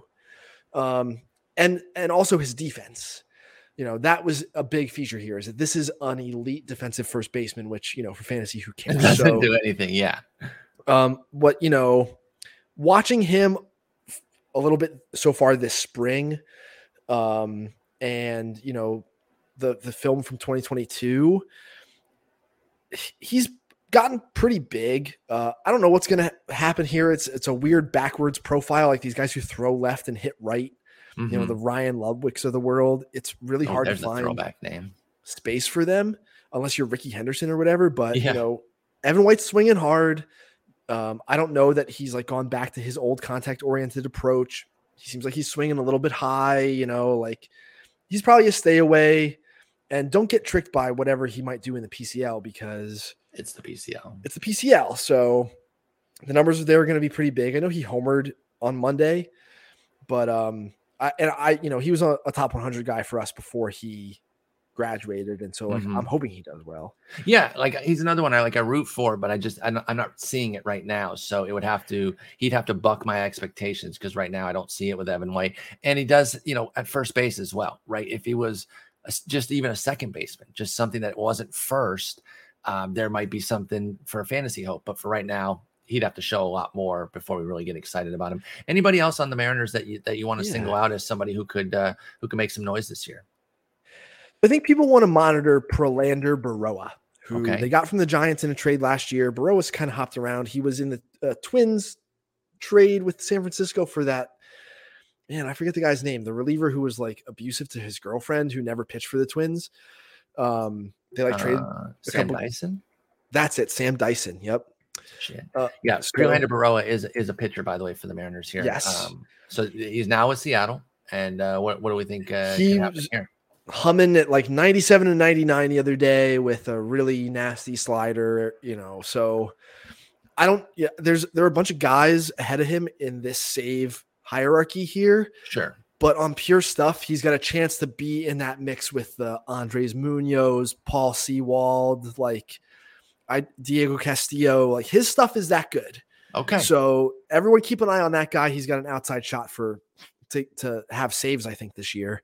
And Justin Martinez with the Diamondbacks as well. It's a guy who I did not mention, I don't think, last on the NL pod. I don't think so, yeah. Came out the gates 99 to 101 the other day. He's on the 40 man. He developed a splitter last year coming off of TJ. That's an open spot in Arizona. Like you could fight for saves there if you're doing something. So Justin Martinez, a little extra NL name here for y'all. Yes. With the Diamondbacks. Good call out there. He is pumping absolute shed. Speaking of guys with nasty stuff in their bullpen, is Matt Brash, he's a bullpen guy for the long haul, right? Probably. I think that they can make the decision to use him as a long reliever, and that will give him the innings foundation that if they do want to move him into the rotation next year, maybe he'll have thrown 100 innings out of the pen. Yeah. So a 20-year increase the next year into what would be like a 5 and dive starter role. That seems pretty feasible. Yeah, that's totally fair. It comes down to that command, right? If Brash can take a step forward in his command, I can totally see a starter. I just worry that right now it's like 35 command. Sure. And thus it's going to be hard for him to get out of there. But the stuff is undeniable. I love Matt Brash's stuff, and I would love to see him work his way into starter. But if not, there could be some quality relief. Jonathan Clase's on the 40. Could he provide any sort of a speed component? I mean, he's only reached A ball, so I don't even know how close he is, but he is on the 40. Was this just one of those things where they're like, he has too much talent, we can't leave him exposed, even though he's so young? I think they were a little overzealous 2 years in a row, adding Alberto Rodriguez, who they've since offed from the 40, and then Clase, like probably a little bit premature. I get why they did it, and I get it more so in Clase's case because he can really fly. Like this is actually a really fast guy. This is not like artificial stolen bases in the minors guy. Like this guy can really, really run. He led my OOTP league 3 years in a row for steals. I know I keep bringing it up like a giant nerd, but like literally had 84 steals 1 year. So that's why I know Clase. You're talking to, like I've got an MVP 05 franchise. That's and you had all the showdown. I know I'm with my people here with talking with you, and you had all the showdown cards when we came out and played. But just for the listeners, I know they're probably like, enough with your league, dork. But this is how I know a lot of these players, and it does kind of help me get like a frame of reference for them too. So in a Gerard Dyson type of I think he's got roster utility in a big league sense. Maybe this year when it's September and they're like, it would be really nice if we had a guy who could steal us a base whenever we absolutely needed one. Mm-hmm. And so maybe he's that type of Terrence Gore role, but he is a long way off from having like regular big league at bats. That's totally fair. I just wanted to bring him up because he's on the 40. Anybody else for Seattle before we move on?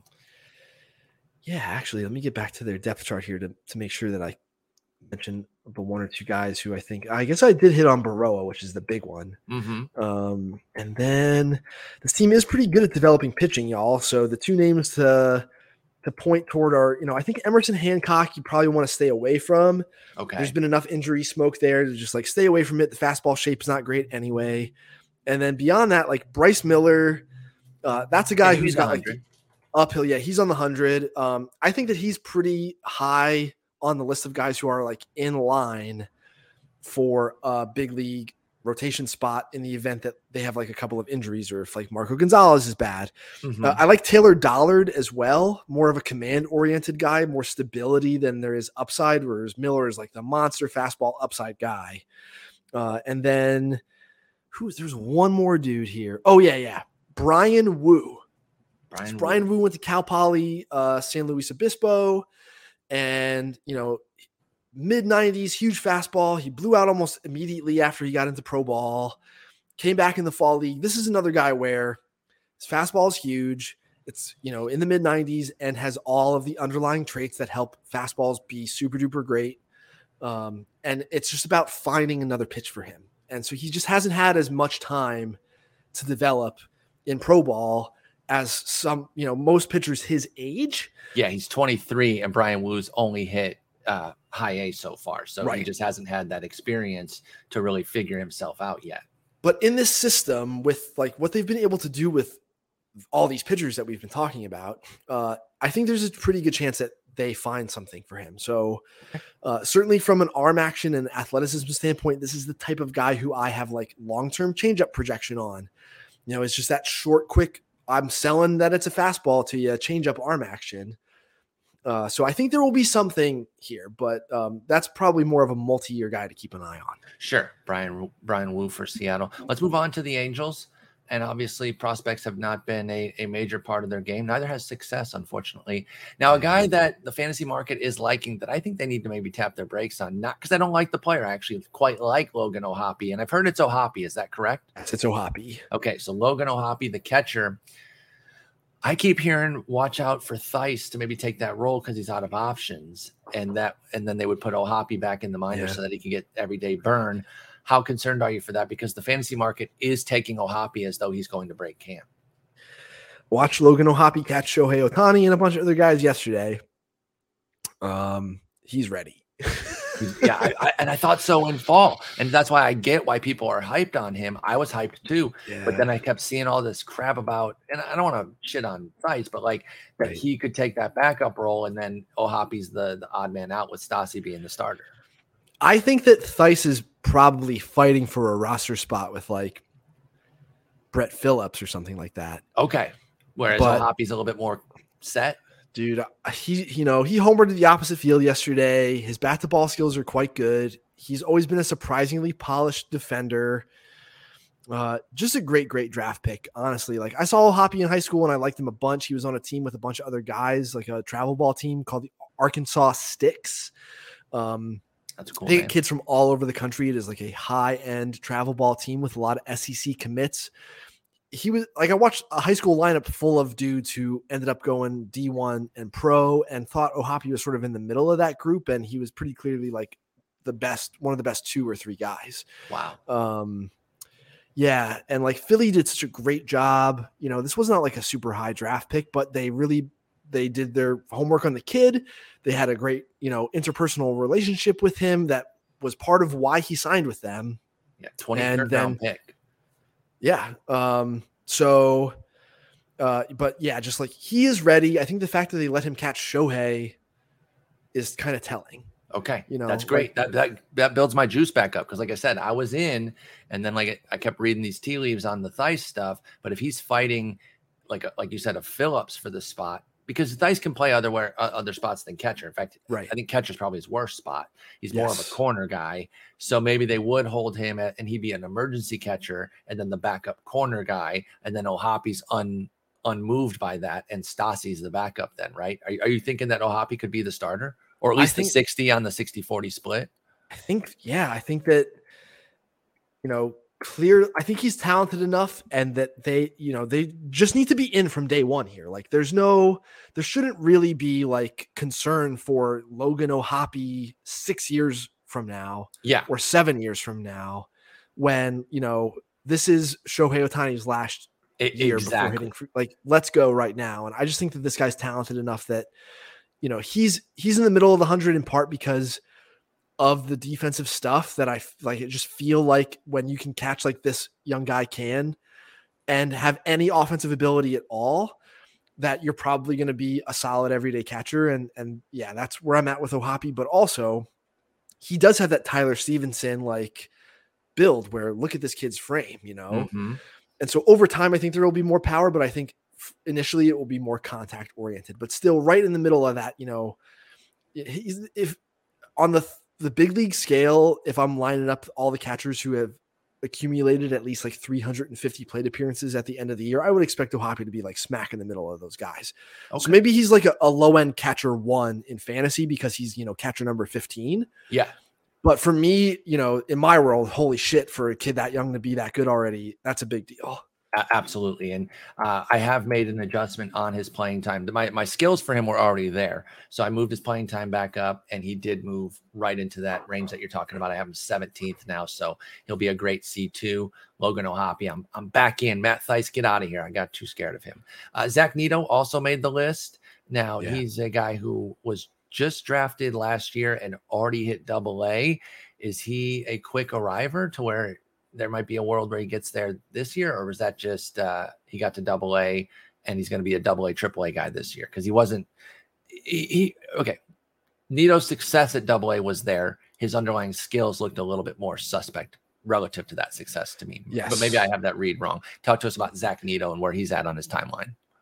Obviously the Angels, with all of the college pitching that they've drafted, they've accelerated all of that to the upper levels of the minors very, very quickly. It makes a ton of sense given what they're trying to execute in this little window they have left at the big league level. And they did it with Neto as well. Excuse me. I think that they're gonna pump the brakes a little bit and have more of like the AA, AAA line. Okay. The gap between what he was facing, this was a small conference hitter. So to go from Campbell to AA, that's a pretty big leap. That's massive. He looked a little overmatched in the big league game yesterday against some of the Oakland Arms, just a little bit chase prone. He hasn't seen breaking balls of this quality. So, I think they should, it's going to be AA, AAA guy, I think. Probably not a 2023 guy to worry about, but I still, he's on the 100. He was a 50 future value before the draft. Love his chances of staying at shortstop. Remarkable bat to ball track record at Campbell. Really athletic swing for a little guy. And I do think there's going to be some power here too. So just a well-rounded middle infielder for me, but probably not someone fantasy folks have to care about and probably not next year either. Okay. Zach Neto, don't get too hung up on the fact that he made AA already. Tap the brakes there. Reed Detmers looks like a dude to me. When he first came up, obviously, he was finding some success despite not really dominating. And if you looked under the hood, you were unimpressed. Then he had the no-hitter, which was a pretty unimpressive no-hitter. Hey, it's still a no-hitter. No shade, but it wasn't super dominant. Goes down to the minors. It was like, I think just standard 2-week blip down there. Finds the slider, comes back, looked excellent in the second half. Is he ready for a full-on breakout season here? Or am I overrating that second half? I think that he's going to be quite good, that, he might end up being this team's number 2 when we look back at the end of the year. Mm-hmm. But yeah, like Reed Detmers has never thrown especially hard. And then he started to, he has all the components to get guys out, even if he's not throwing hard or has periods where his stuff is not as crisp just because of the pitch mix and the command. So I like Reed Detmers quite a bit. I think he's a rosterable guy in fantasy. Probably take him over like the Patrick Sandoval, Jose Suarez types. I have he and Sandoval close. I like Sandoval, but obviously there's some issues with keeping base runners off. He has those command issues where you watch him throw those changeups and they're just buried that I could take them, they're out of the hand, they're going to be scraping the ground, and he gets himself in these deep counts. What about Suarez though? That's a sleeper type that's getting some juice. He's not very expensive in the fantasy market, so it's not like you're paying a big toll, but could he have a quality, say 150 inning season? He threw 109 last year, had some great second half success. Is there more here, or was last year kind of a peak? I had Suarez in the top 100 back in 2019, right before he graduated. Lefties with this level of command and change up this good tend to perform pretty well. Mm-hmm. He's dealt with a bunch of injuries and had, a mediocre 2021 where he didn't really miss very many bats. And then that started to get better last year. So I'd like to think that Jose Suarez is another mid-rotation dude. The slider usage was way, way up in 2022 compared to previous years. So there are reasons to think that, he's made a change. And the group that was developing arms in Anaheim from the previous regime, I think their track record was maybe not the best, which is part of why there was never the pitching depth to support these star guys at the, on a top heavy roster. Yeah. It's because they weren't churning out the random, perfectly fine guys. And so maybe some of that applied to Suarez and has improved here over the last year. So I'm in that whole group, I think. Yeah, me too. I really do like that group. Going to their minor league guys that are on the 40 that could be up if this group has problems. Chase Silseth, Chris Rodriguez, Griffin Canning. Griffin Canning looks healthy. They say all systems go with him. Can he pick up where some of his hype left off before the injuries really set in with Griffin Canning? Yes, he's another one where I don't know how he's looked here yet this spring. But yes, like plus on mound athlete, has a lot of the same stuff that, that UCLA prototype arm has, where 2 distinct breaking balls, throwing 4 pitches, fastball command is fine.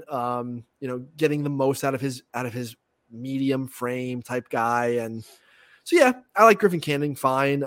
But obviously, yeah, this whole group of pitching has kind of been up and down. Yeah.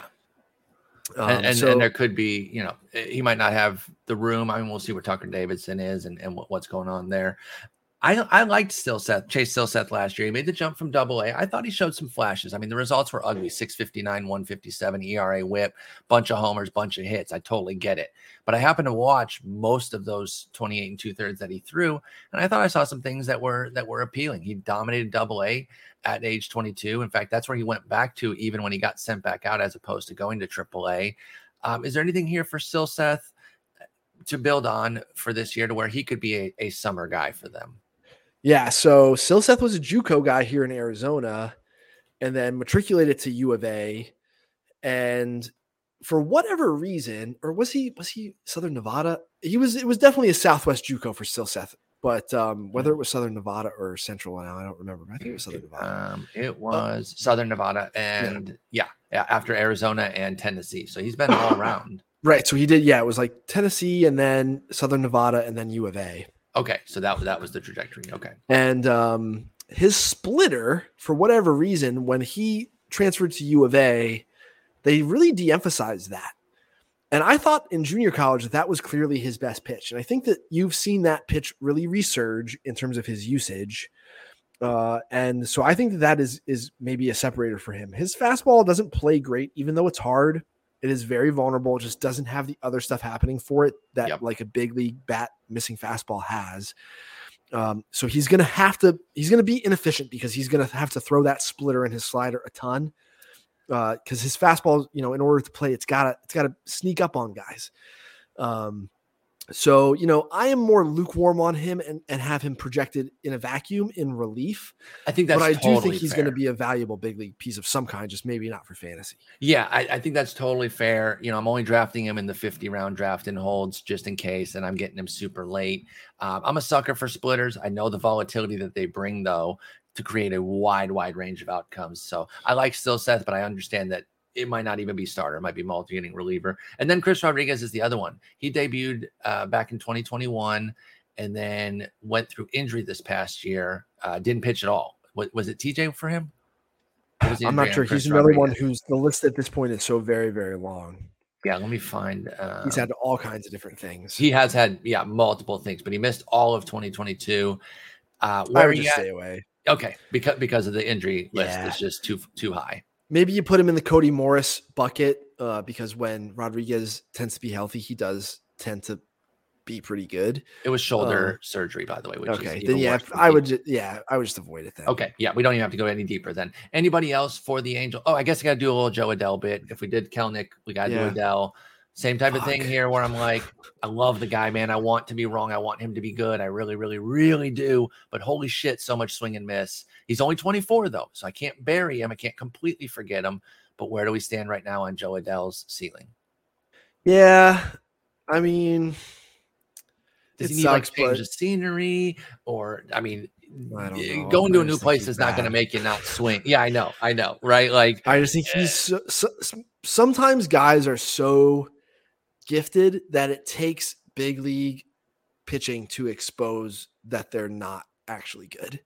And I know that I want to acknowledge that Joe Adell has taken umbrage with people saying like this, he's just a raw, athletic baseball player, because often I do think black baseball players are stereotyped in a way that is shaded like that in terms of the way that they are described and written about and scouted. And also in Joe Adell's case, it's true. It's like, I totally understand him saying that, but like that's what it's proven to be, though, because at the high minors, the swing and miss has been exposed. So it was the raw talent that carried him through the lower minors. So he's right on the general point. Bad. Yeah. When he was like a young guy at he was 19 or 20 in the upper levels of the minors already, and it was pretty palatable. Mm-hmm. Some of the swing and miss stuff. There were pops of it, and visually you always knew that it was lurking there. And there were definitely people dating back to when he was in high school who were just like, hey, there's a lot of hit tool risk there. Like, be careful. But he performed so well and was so young that, yeah, I bought in too. But when you watch him like play defense in the outfield corners, you can't think of any other thing other than like, this is raw, this is rough, this is, unpolished. His feel for baseball minutia is not great. And, the bat to ball stuff has really been exposed by big league pitching, and it sucks. But, he sure doesn't look great, and doesn't look like he's made a ton of just adjustment, like in terms of not necessarily like mechanics or anything like that, Mm-hmm. but just in terms of like, oh, that's a slider. Like, I see that, I spoiled that, or I laid off that. Like, that's not happening. This is, he still is just swinging at It's the same non-competitive mistakes. pitches a lot of the time. Yeah, it really is. And so, like I said, I think Adele's general point that if you're stereotyping a black player as raw, that is wrong.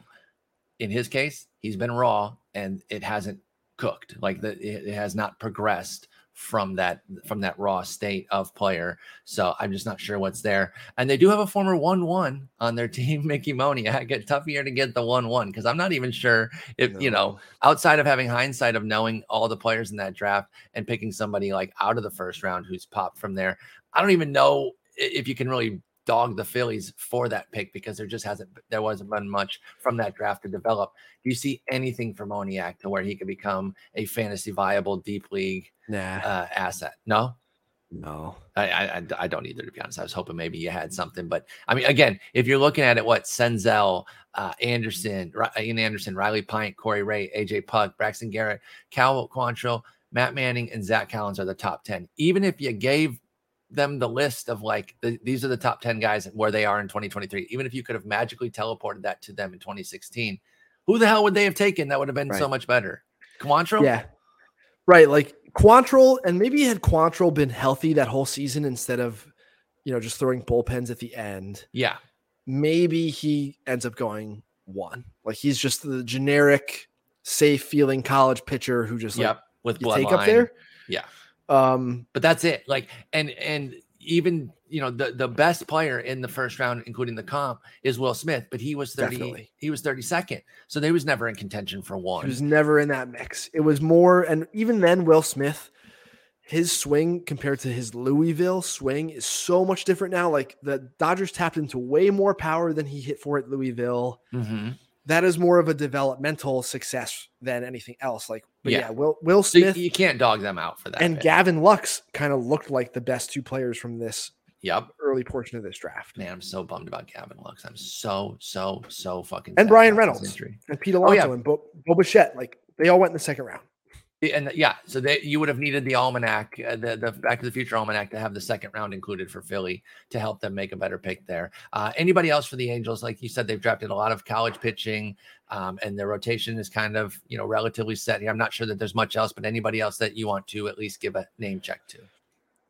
Watch Michael Stefanik just to see him, and Stephen Kwan and Nick Madrigal have always been like the guys towards the very top of the swinging strike rate leaderboard, but Stefanik seems so lacking physicality that I remain skeptical, even as I was like all in on the other 2. And he doesn't bring the speed of Kwan, or at least hasn't throughout the minors, to where he would even give you those like double-digit stolen base rates that you could get some fantasy juice from. So yeah, Stefanik makes great contact, but it's empty as hell. I think like he's a lesser David Fletcher, which kind of tells you where he's at on the fantasy landscape. Let's move over to Texas. Well, let me touch on 2 guys. So Kai Busch and Ben Joyce are the 2 of those college pitchers who they've picked recently.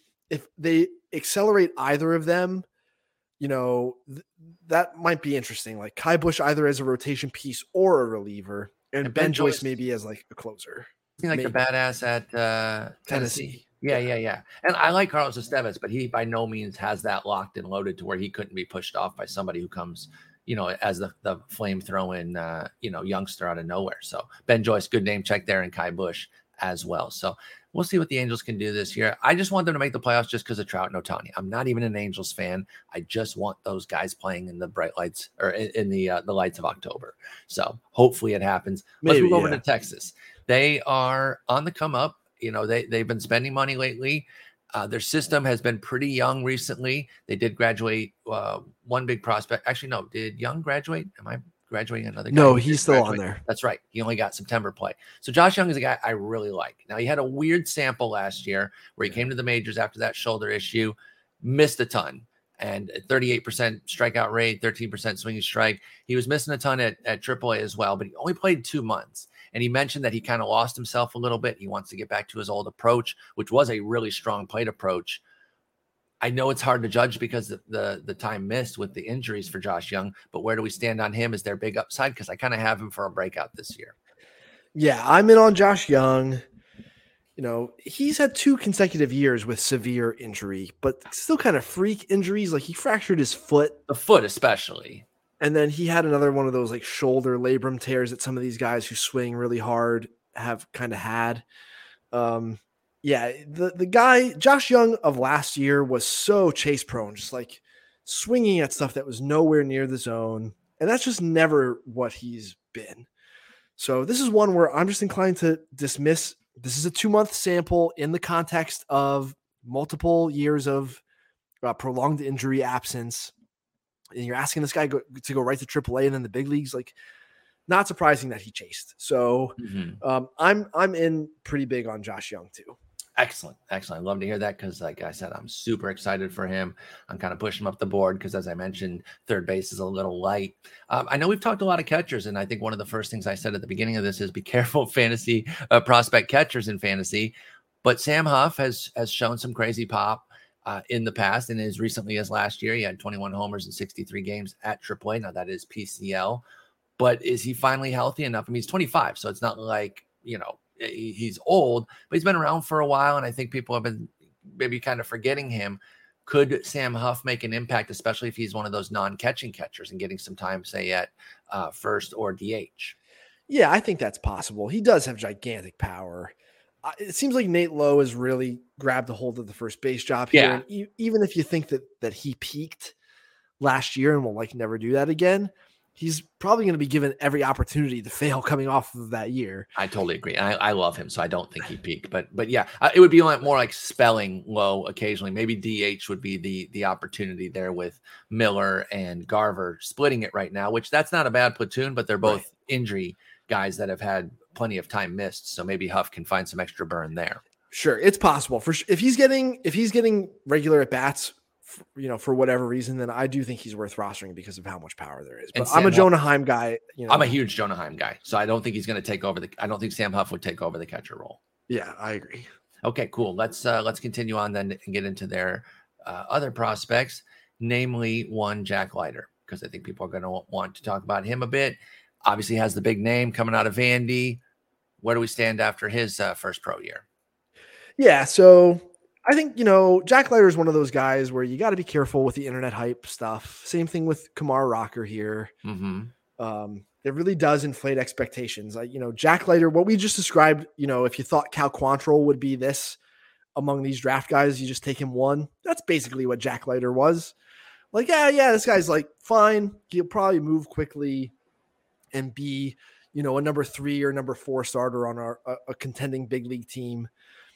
His command regressed.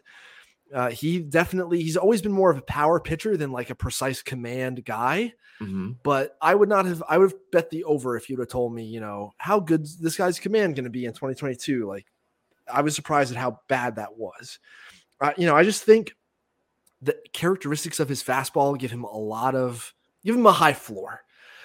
Even if it's only, he's sitting 93, 95, there's enough ride there that I think that it will be fine. Okay. And, the shape of his secondary stuff is good. I didn't really move off of Jack Leiter even after the season that he had. And so maybe now I'm positioned as the high guy on him because, he was so bad. But I just tend to think these guys are who they are over longer periods of time, and that Jack Leiter has tended to be better than he was in 2022. And we still saw glimpses of it in those 93 innings. It wasn't like the line is bad, 554, 155. I get why people are sour a bit, but I agree with not moving off of Jack Leiter completely. And I really am kind of interested to see what he can do this year in his second full season. I presume spent mostly at AAA. Yeah, I would not expect him to be in the big leagues this year. I'd be quite surprised by that. So I could see Rocker. I could see Rocker going because there might only be so many bullets. Yeah, and you just get those bullets in the majors out of the bullpen, perhaps, is what you're thinking? I think Owen White is the guy who I want. That's who I wanted to hit on next. Yes. Talk to us about Owen White. He made the 100 high A, double A level last year, looking really nice. You put him at 32. That's a nice ranking for Owen White. He's a 55 with expectation for this year. Talk to us. Plus command of 4 above average or better pitches. Just super duper polished, and absolutely at some point this year, I think he will be one of Texas's like best 5 healthy starters. Oh, wow. And they have a lot of injury risk, right? Like obviously a lot of upside, but I'm not just talking DeGrom, of course. John Gray with the foot consistently hurting him, but Nathan Eovaldi and Andrew Heaney have a massive list of injury history. I like all those pitchers, but we just don't know how long they're going to be there. So Owen White could be a legit contributor. What about Cole Winn? One-time top 100, if I recall correctly. Yeah. And same draft class as White. That's right. And he has regressed a bit, though. 2023 or 2022 over at AAA was challenged. Let's say it. 15% walk rate was really tough. Yeah. And that's what really, base runners were on left and right. And it led to a 174 whip. Again, the PCL is tough. I can give him a little scrape off at the top of those numbers, but it's still a 6.51 ERA. So even if I regress him down a little bit, to give him some favorability for the environment, Cole Winn still struggled. Is there a rebound here? What can he be at the majors, and is he going to contribute this year? I don't think he'll be up this year. Yeah, here's one where, at some point, Cole Winn was like the most polished high school pitcher in his draft class, such that I was writing about him like, look, there's not a lot of college pitching in this draft. So if you want the stability of a college pitcher, just take Cole Winn. Mm-hmm. And for a while that looked fine. And then, at some point he stopped throwing strikes. And at some point I thought about him the way I think about Jack Leiter in this moment, which is, but for most of his life, he's thrown strikes. And so I bet he'll do it again. And he hasn't. And things have continued to be pretty rough. So yeah, I would, I'd stay away from him from now. I don't think that he's going to be up this year unless things really click. And they might not click at all. Like now we have multiple years where this has been an issue. And so to me, that's an indication that it's more of like an actual development rather than like a statistical anomaly. Okay. I think that's completely fair on him. I like Cole Winn, but I totally understand the concerns with him right now.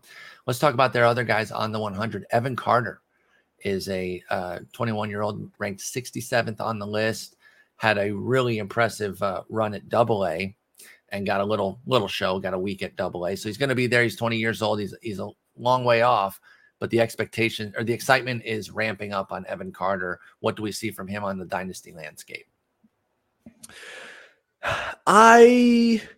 This guy's probably overvalued in fantasy right now. Okay. He strikes me as someone just based on what like the day after the 100 chat was like, where people are like, why aren't you higher on him? And I was confused.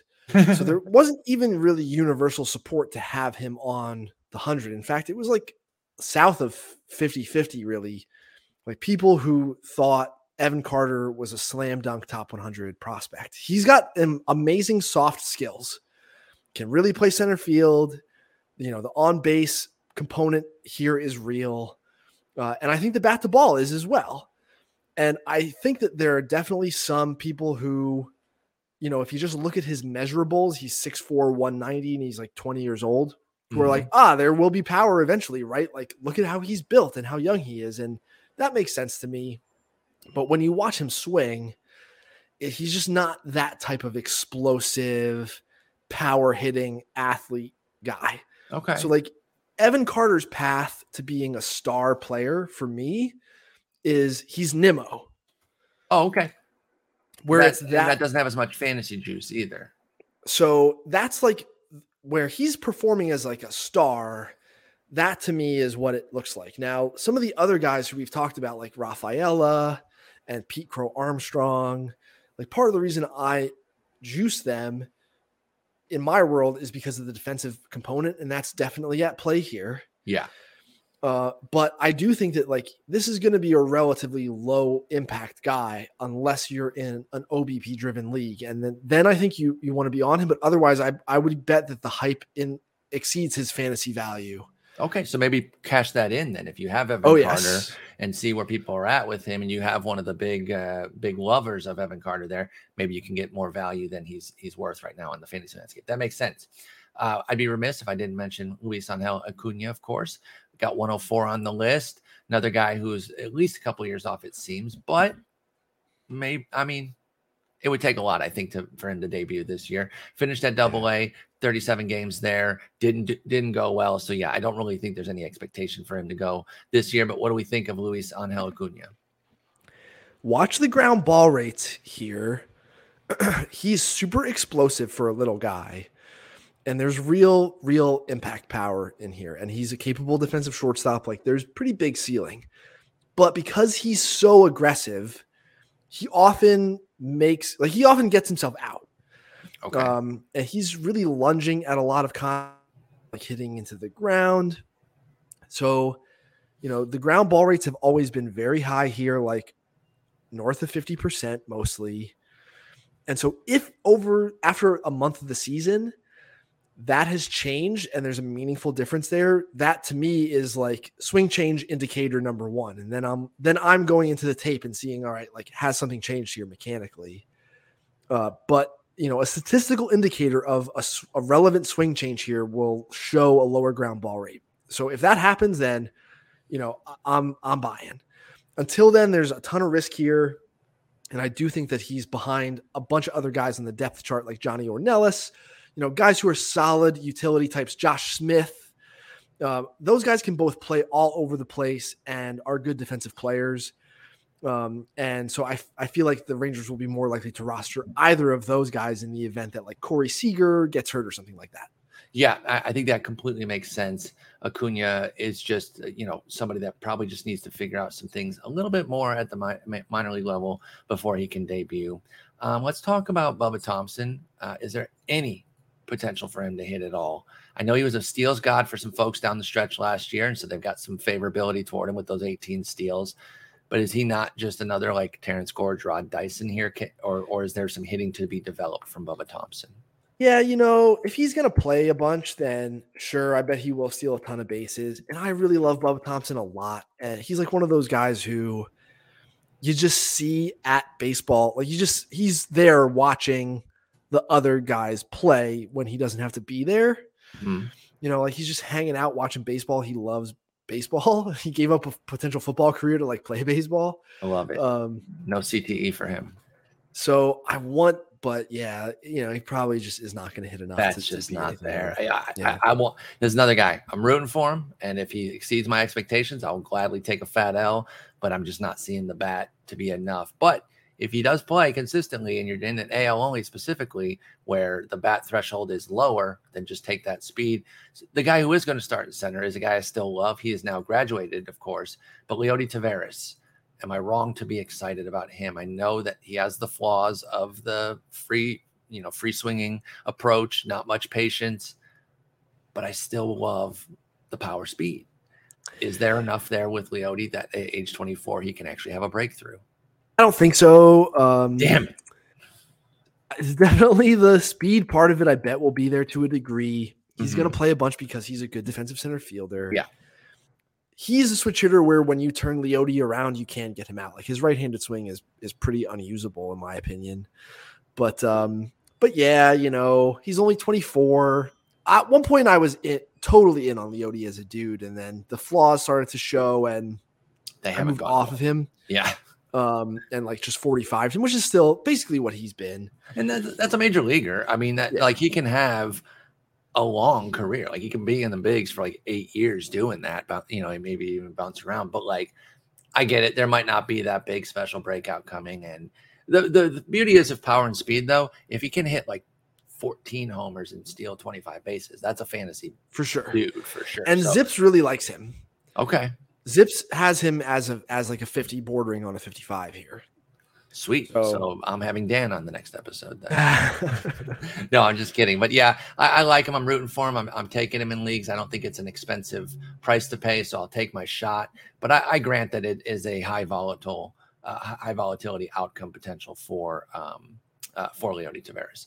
Who else in the Rangers situation right now do you think could maybe make an impact this year? I think Dustin Harris still has a real chance to. He was like a popular breakout pick a couple of years ago, and then his 2022 was just fine. He's just still so young looking physically that even though he's 23 and a half, I think there's still going to be more power there. It wouldn't surprise me if we were talking about him next year like we were talking about like Casas right now. We're like, boy, there's sure is a ton of power. Okay. And as big as you got him on a pick to click, right? Dustin Harris? Yes. Okay.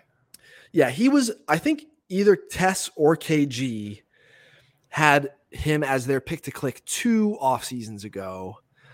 And then I still think he's in position where next offseason we'll be talking about him as like a top 100 guy if he hasn't played enough Major League Baseball to graduate this year. That'd be great. He can really run too. Like just doing the video work before the 100 came out, he's running fast.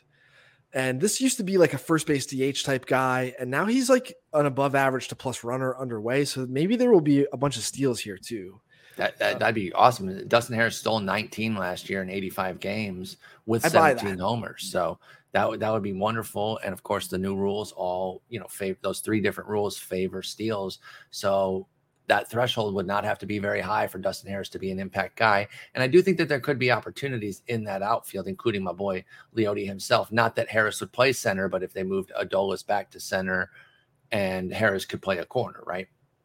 Yes. Yeah. I for sure think Harris has kept himself in position to like be a good defensive corner outfielder, which, this guy was traded from Oakland to Texas. Man, I don't remember for what. I don't either.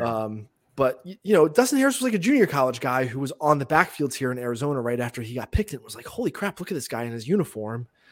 This, he stands apart from the other kids. Mike Minor trade. Only 20, Mike Minor. There you go. And, then the field to hit turned out to be pretty good, but he was chase prone, and you're like, but it's first base DH. Look how big he's going to be. But he's not only held serve, but improved, I think, like athletically. And so, yeah, I do think, especially for dynasty leaguers, if we're taking a multi-year look at it, but still fairly short term, that he's someone who I'm in on. All right, keep tabs on Dustin Harris. Anybody else with Texas that you're seeing? If not, we'll go to our last team. I don't think so. I like Justin Foscue. Okay. The bat to ball stuff is really good, and he's built like an ox, but the power playability is not really there, and he doesn't really have a position.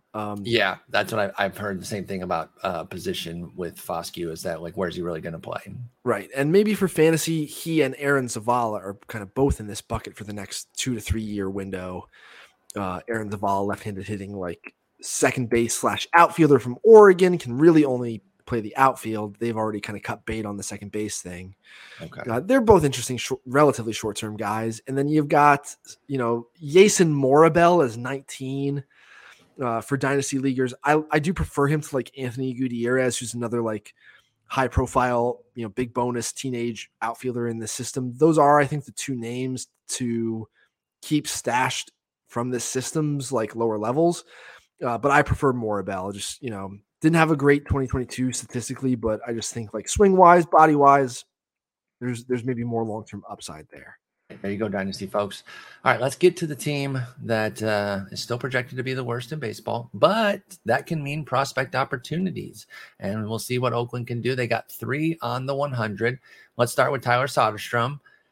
Not a catcher. You didn't even list him as such, which I totally agree with, but the dude can hit. And then now that they have Shea Langoliers, they don't need him to be a catcher, and I feel like they could move him off. I mean, couldn't they move him off as early as this year and just start bringing him through the majors pretty quickly? Because he should be in AAA this year, right? Yeah. Tyler Soderstrom. Yeah, I think the sooner they make that move, or if you see them start to move, Seth Brown, right? Like if Jace Peterson has a pretty good first couple months, or Seth Brown has a pretty good first couple months, and the market for trade starts to shape up, and it's like, yeah, we need a left-handed power bat because whatever our thing got hurt, and the A's start to move some of these guys, then yeah, it might be time for them to just cut bait with the whole catching thing with Soderstrom and just let him rake in the big leagues. I think he's going to, because they are still at like the relatively early stages of this rebuild. It was only a year ago now when Frankie Montas was like throwing bullpens in front of scouts on the backfields because like, here go all the A's guys, right? Like Sean Murphy was only traded like a month ago. I know. They're going to slow play as much of this stuff as they can to try to create a critical mass of it. So maybe that means Soderstrom takes longer to debut. Yeah, because they still don't. Really good. They don't have to trade Laureano yet either. Like they still have enough team control that they can let him rebuild his value if he's going to, and then see what's up. I think we've talked about this guy before, and I want to say that you've been tepid on JJ Bleday, and I've been a fan, but now he's going from one crap park to another, so the park isn't going to help cover some of his deficiencies. There's still too much swing and miss. Where are we a year later on JJ Bleday? He's debuted, he's graduated. Is there anything here with Oakland, especially because he might get everyday burn with them? Yeah, Bleday's got that type of swing that just is very vulnerable to those fastballs running up and away from him. And most right-handed pitchers just have that in their bag. So, even as his statistics here in the fall league might have been very good, but you could clearly see, in my opinion, that, his bat was just dragging through that part of the zone in such a way that was going to be a problem against big league pitching. And initially off of that, look, I like platoon graded him, and that may have even been too much. I do think it's an interesting buy low for Oakland, but when Miami themselves need more offense out of their outfield, that's the thing. And they're willing to move this guy for like a single inning reliever who's got basically no roster flexibility. It kind of tells you what they think about Bleday. Exactly. Exactly. So yeah, we don't have to spend too much time on him. I just wanted to see if anything had changed. I figured it was pretty much the same. Let's get back to the guys that you do have on the 100. Ken Waldichuk. I think he's the prize of that deal. I do like JP Sears a little bit, but Waldichuk's clearly the best guy they got in that deal. I thought he showed some nice things in his debut with Oakland as well. I kind of like him as a decent breakout guy this year. Now the wins will be challenged. They won't get much support. And that is a consideration that you have to think about with fantasy, but he also doesn't cost much. The market understands where Waldichuk is at, but I think on a pure skills basis, there could be something pretty nice here for the 25-year-old lefty. What do you think of Ken Waldichuk? Yes. So I like Waldichuk. I've seen both him and Sears the last couple of days, actually. Waldichuk came out of the bullpen yesterday. Waldichuk's stuff is definitely nastier. Both his secondaries, his curveball, and his changeup are above average to plus. Changeup more commonly plus. His command is just not great, and his fastball's got some margin for error in that regard. I think he will be in that mid-rotation mix. He's that type of guy who's right on that number 4 starter line for me, and yeah, I just wish that he would work a little bit more efficiently. Certainly when he was in the mid minors, like cruising into the upper minors with the Yankees, there were like no walks, and that's upped, his approach to pitching, just the way he does it is going to make him a little less efficient than that. But I do like him enough that, I think people should be into drafting him. I think his command is less of a problem than like Shintaro Fujinami, who they just signed from Japan, 29-year-old. I saw him yesterday up to 98, 95 plus everything, 4 different pitches. Fine. Stuff is really good. But command-wise, all over the place in a way that's like maybe going to be a problem if it's not any better. I get why they did it, but of those two guys, I think Waldichuk's more stable as like a strike thrower, even if he is a little bit below average in that regard. How much can for Waldichuk specifically, and I guess for Fujinami, that home ballpark make them more confident in just trusting their stuff in the zone? Is that something that's just a person by person thing that might click or not? Or can it be a coaching thing where they say, hey, look at all this space you have here. Just trust your stuff and throw it in the damn zone. Yeah, I think that, yes, that especially when you're like a 4 or 5 pitch guy like Fujinami, that you can just be told like with impunity, like attack these guys, like early count swings that are off the barrel a little bit from just, them not having seen you, throw it a couple of times. That, great. Like he fists one into foul territory. Great. Yeah, exactly. So I do think that there's something to that, but I think until you get there, and like, it's so hard to just step on a mound there and not be laser focused on what's 60 feet, 6 inches away from you. No doubt. To look around and be like, oh, why don't I just change everything I've done to get here? Like that's really hard to just decide to do. Much easier said than done to make sweeping changes like that. I totally get it. But I do hope that both of them, Fujinami and Waldichuk, can figure that out, because I like I said, I really think Waldichuk's ceiling has some height to it, that where he could end up being, he could play more like a 3 because of Oakland's ballpark. If he leverages that home ballpark, he's more of like a fantasy 3-4 at his peak, as opposed to probably of a 4-5 where his raw skill might be. Let's see, who else do we have here? The only other one on the 100 is Mason Miller at 98. He's a closer potential guy. Okay, and Trevor May, we're internet friends, so I'm out here rooting for him for sure. But he's not somebody who has like huge closing experience to say that that's locked down and can't be unseated there. Could Mason Miller be in that closer mix this year? Yeah, I think so, especially if Oakland decides there are only so many bullets here because this guy's injury history is what it is. Yeah. And they just decide to send him out there to do it. Then yes, I think I saw Trevor May yesterday look fine. In the Fangraphs, like employee cafeteria, like Trevor May's welcome to sit at my table. Absolutely. And I was one of those guys who was like, when he was a Phillies prospect and that was all I covered, I was just like, yeah, this guy's a reliever. And I know that he did not enjoy that. I got some Twitter heat from that 15 years ago, however the fuck long it was. But in a minute, he's 33 now. I think he's a Northwest guy too, right? So he's probably in sitting at Meg's table too.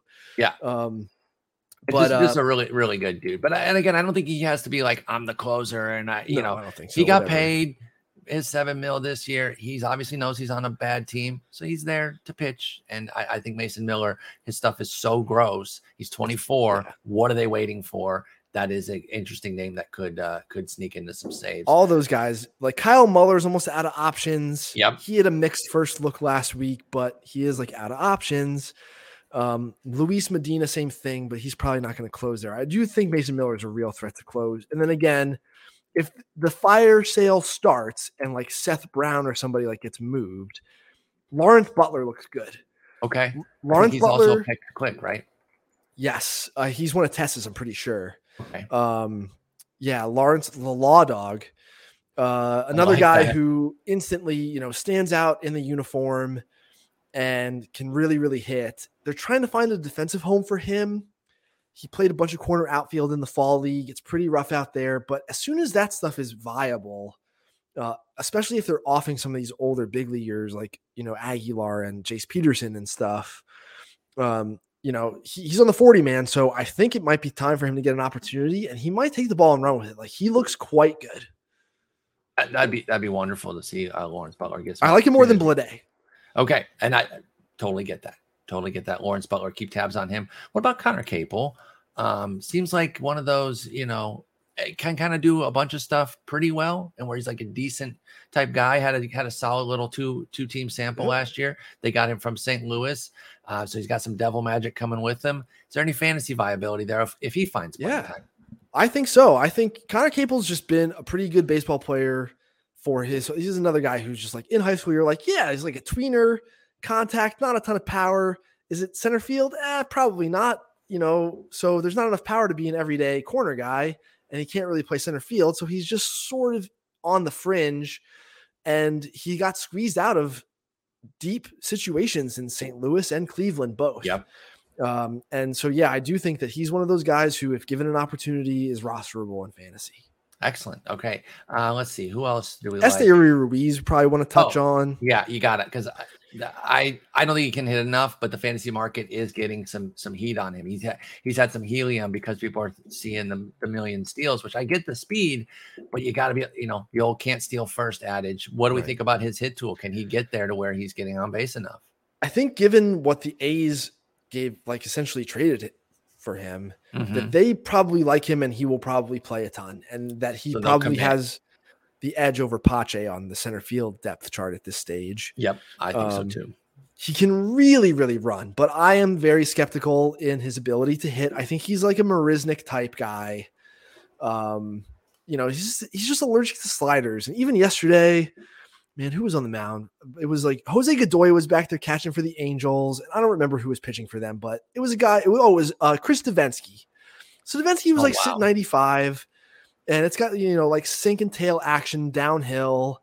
And he's got that changeup, and that's Davinsky's best pitch. And his slider is kind of meh, but it's hard. It's in the mid 80s, and it is a slider.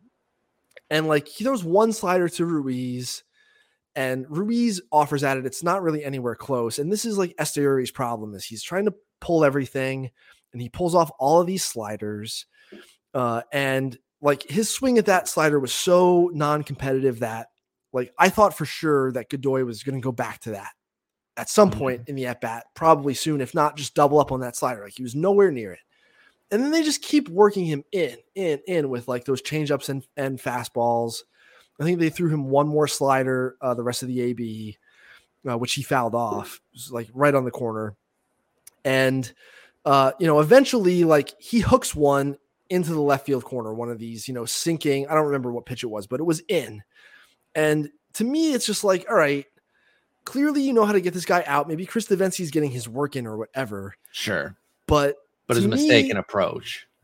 So, and some of this comes from like having watched Esteury Ruiz since he was with Kansas City and like 18 years old. But this guy just like can't identify sliders. He swings inside them all the time. His approach is so pull oriented, and compounding with his lack of recognition, like it's going to be a problem in my opinion. But clearly the A's like him enough that they basically traded Sean Murphy for him. I know. I still cannot fathom the return that they got in that deal. He can go get it, and he can really run. And so like definitely fantasy people want to be on him more than I am. I have, a C2 on him. I have, he's Marisnik for me. It's okay. Like defensive replacement in center field, pinch runner, maybe a, situational pinch hitter, but not like an everyday guy, or not like a Manny Margot platoon, complimentary regular type guy. Like, no, just a bench outfielder who can run and play center field is basically what I think of Esteury Ruiz. I'm right there with you, and that's why I'm not particularly interested in. I don't want to overstate where the fantasy market is on him. He's going on an average of pick 238, but that's not cheap either. You got Gavin Lux is hurt now, but I obviously love him. Lourdes Gurriel Jr., Brian De La Cruz, Will Myers, who I do love, especially in Cincinnati. I know his health risk. Masataka Yoshida. You got all those guys around him, and I get the speed component, but I just don't think Ruiz is going to hit enough to deliver as much speed. Or if he does, if they just blunt force volume his way there, yeah, you might get your 35 plus steals, but with what kind of batting average? It's going to be pretty light. And then what kind of runs and ribbies too, right? I think people don't factor in sometimes the pain that a guy like that can put on your runs and ribbies totals that you have to make up elsewhere because he's just delivering nothing there. Yeah. Yep. Right. I guess Jonah Bride. Jonah Bride's like another bat to ball kind of freak. If he could catch, which they've tried. I was going to say they've tried to fake it before, right? Yeah, they tried the conversion, and the prolonged period I saw from him would that have been like 22 minor league spring? I don't remember. It was definitely last year. Maybe it was 2021 Instructs, where that was like my focus is, can this guy catch? Now that Langeliers is around, they don't really need him to. And because of like the profile around Manny Pena from the Murphy deal, it feels like he's going to get squeezed off. Of catching. But he does have I do like him as a player, but the situation here is pretty tough for him to find at bats this year. Jonah Bride. That's fair with Jonah Bride. Let's see. What about Dermis Garcia? Can he hit at all? Nah. Okay, didn't think so. Just cool. Again, maybe fantasy people, you want to be on it more than me just because there is so much power. But, for my purposes, there's just not enough for him to support a real roster role, even as one of those bench bats. Yeah. A guy like Derek Hall in Philly, just by virtue of being left-handed, is more likely to find a roster role over time than someone like Dermis. Yeah. I kind of like Noda, Ryan Noda, who they took in the Rule 5, who's just performed at the upper levels forever. He's kind of an interesting cat, having watched him in these big league games and knowing that he's playing for a big league roster spot. He's a pretty intense guy. He's got interesting footwork at first base and the whole shebang, but he's a lefty hitter, so maybe some strong side platoon. 25 homers, 20 steals for the Dodgers AAA last year. Those are some spicy numbers. There is some swing and miss there, but there's also plenty of walks all the way up. Yes. So, I like that call out as well. Now, you mentioned Dermis Garcia, right? More fantasy than real life because he has some pop. The other end of that, of course, is Nick Allen, where he's on your list, or not on your list, but he would be in your sphere of caring because he's a true middle infielder defender with some speed, but not much for the bat, right? Is there any development there? I know he had 100 games last year. He played quite a bit and graduated, but it was really underwhelming with a 61 WRC plus. Yeah, it's going to be, well below average offense. Nicky's just not a very physical guy. He makes enough contact that you're fine with him as your utility guy or a low end, everyday shortstop in that, Willie Bloomquist. Yeah. That type of John McDonald. But yeah, he's going to play in the big leagues forever. And, his hands on defense are so unbelievable, but that's not a fantasy category. So you guys don't have to worry about him.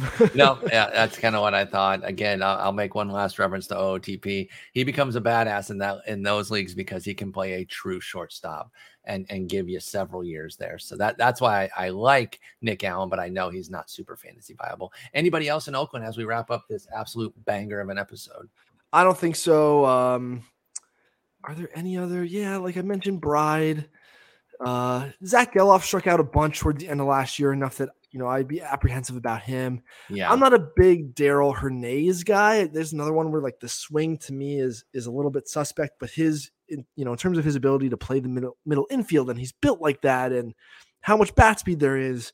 You might want to be in on him if you're in a deep dynasty league and want to take an upside shot on somebody. And then it's probably Denzel Clark is also in that vein. Okay. Denzel Clark from UC Northridge, the first year that there was a baseball draft combine, this was the guy who was holy cow, look at this guy. So yeah, he's figuring it out. But obviously, the leap from a mid-tier Cal State school, in the pitching you're facing there, to being in the mid minors, it's pretty big leap. So there's, even though he's almost 23, I still think he's got a chance to really explode at some point here in the next couple of years. And he's someone dynasty folks should be aware of. Denzel Clark. You see anything from him at Fall League, by the way? Were you able to catch him when he was there? Oh yeah. Yeah. Okay. I'll try to get video up because I do think, I guess the A's list is a ways off yet, but we're writing about a bunch of the guys who are going to be big leaguers. He's not going to be on that just because of the distance, but I'll try to get video up so people can see. There's so much work to do with his swing and field to hit and just the way things are timed. But man, at his size and his speed, and he's exactly the type of guy who I think, and for sure they've been, burned by it a few times with Austin Beck and Lazarito and these guys, but Oakland should try to take flyers on guys like this, even if they're low probability, because they have the potential to break in a way that makes them the type of player that Oakland cannot otherwise acquire. They're not going to pay for a guy who, if Denzel Clark hits his ceiling, they'll never sign that guy. Of course. So they have to grow them. They have to grow their own. Yep. And so you take a shot on a small school guy with, these characteristics and see if it works. And yeah, I totally get why they did it. And, but the pitching in Oakland, that's round down, all those names that, JT Ginn, Ryan Cusick, Gunnar Hoagland, aforementioned Kyle Muller. Yeah, Kyle Muller, like round down on those guys. Freddie Tarnok. They don't seem to be able to. Tarnok looked okay the other day. He was like 3 to 5 with a good breaking ball. It's really downhill, maybe so downhill that it's actually good, rather than like the typical downhill guys where they're just running into barrels. But like this is kind of extreme enough that maybe it works. But like Cusick and Ginn and all those guys that they've acquired via trade, they were all throwing not as hard as like definitely not as hard as Peak and not as hard as when they were acquired in most cases.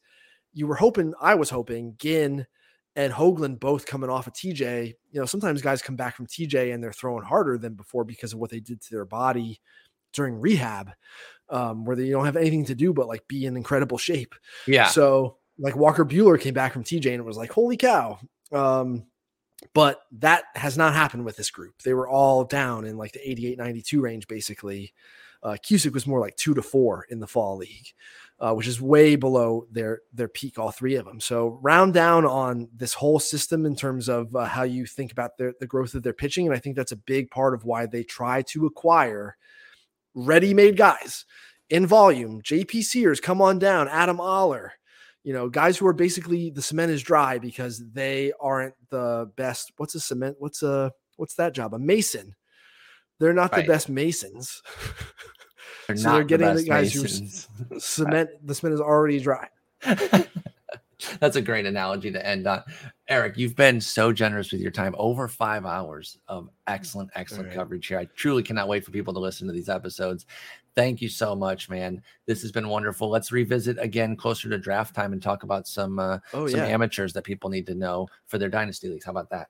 Yeah, for sure. Thanks for having me so much. I know, it is hard. Sometimes there are things lost in translation between the fantasy community and I, because of like my lack of presence on social media, and I'm not like doing content specifically geared for it, that I'm happy to spend time trying to, come to terms on some of this stuff with, you guys and your listenership. And I hope people will continue to check out the prospect lists as they roll out. The Yankees, Blue Jays, and Phillies are the next group getting done top to bottom. Excellent. And we'll also be skimming off the top. Like I've got a D-backs list ready to roll of just the guys who like I expect will be in the big leagues this year.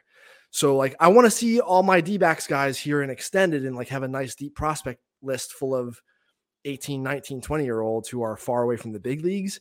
But I also want to make sure that the readers are getting the scouting reports on guys who are going to be in the big leagues this year sooner than in years past when it's like May and like there's Alec Burleson and Brendan Donovan on like a Cardinals list, right?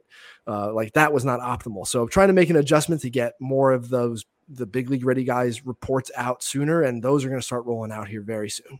That's perfect. Can't wait to read it. Love all of your stuff, not just from a fantasy perspective, but also just from being a huge baseball nerd. Eric, you're the man, and we'll talk later. Take care. Thanks, Paul. See you, dude.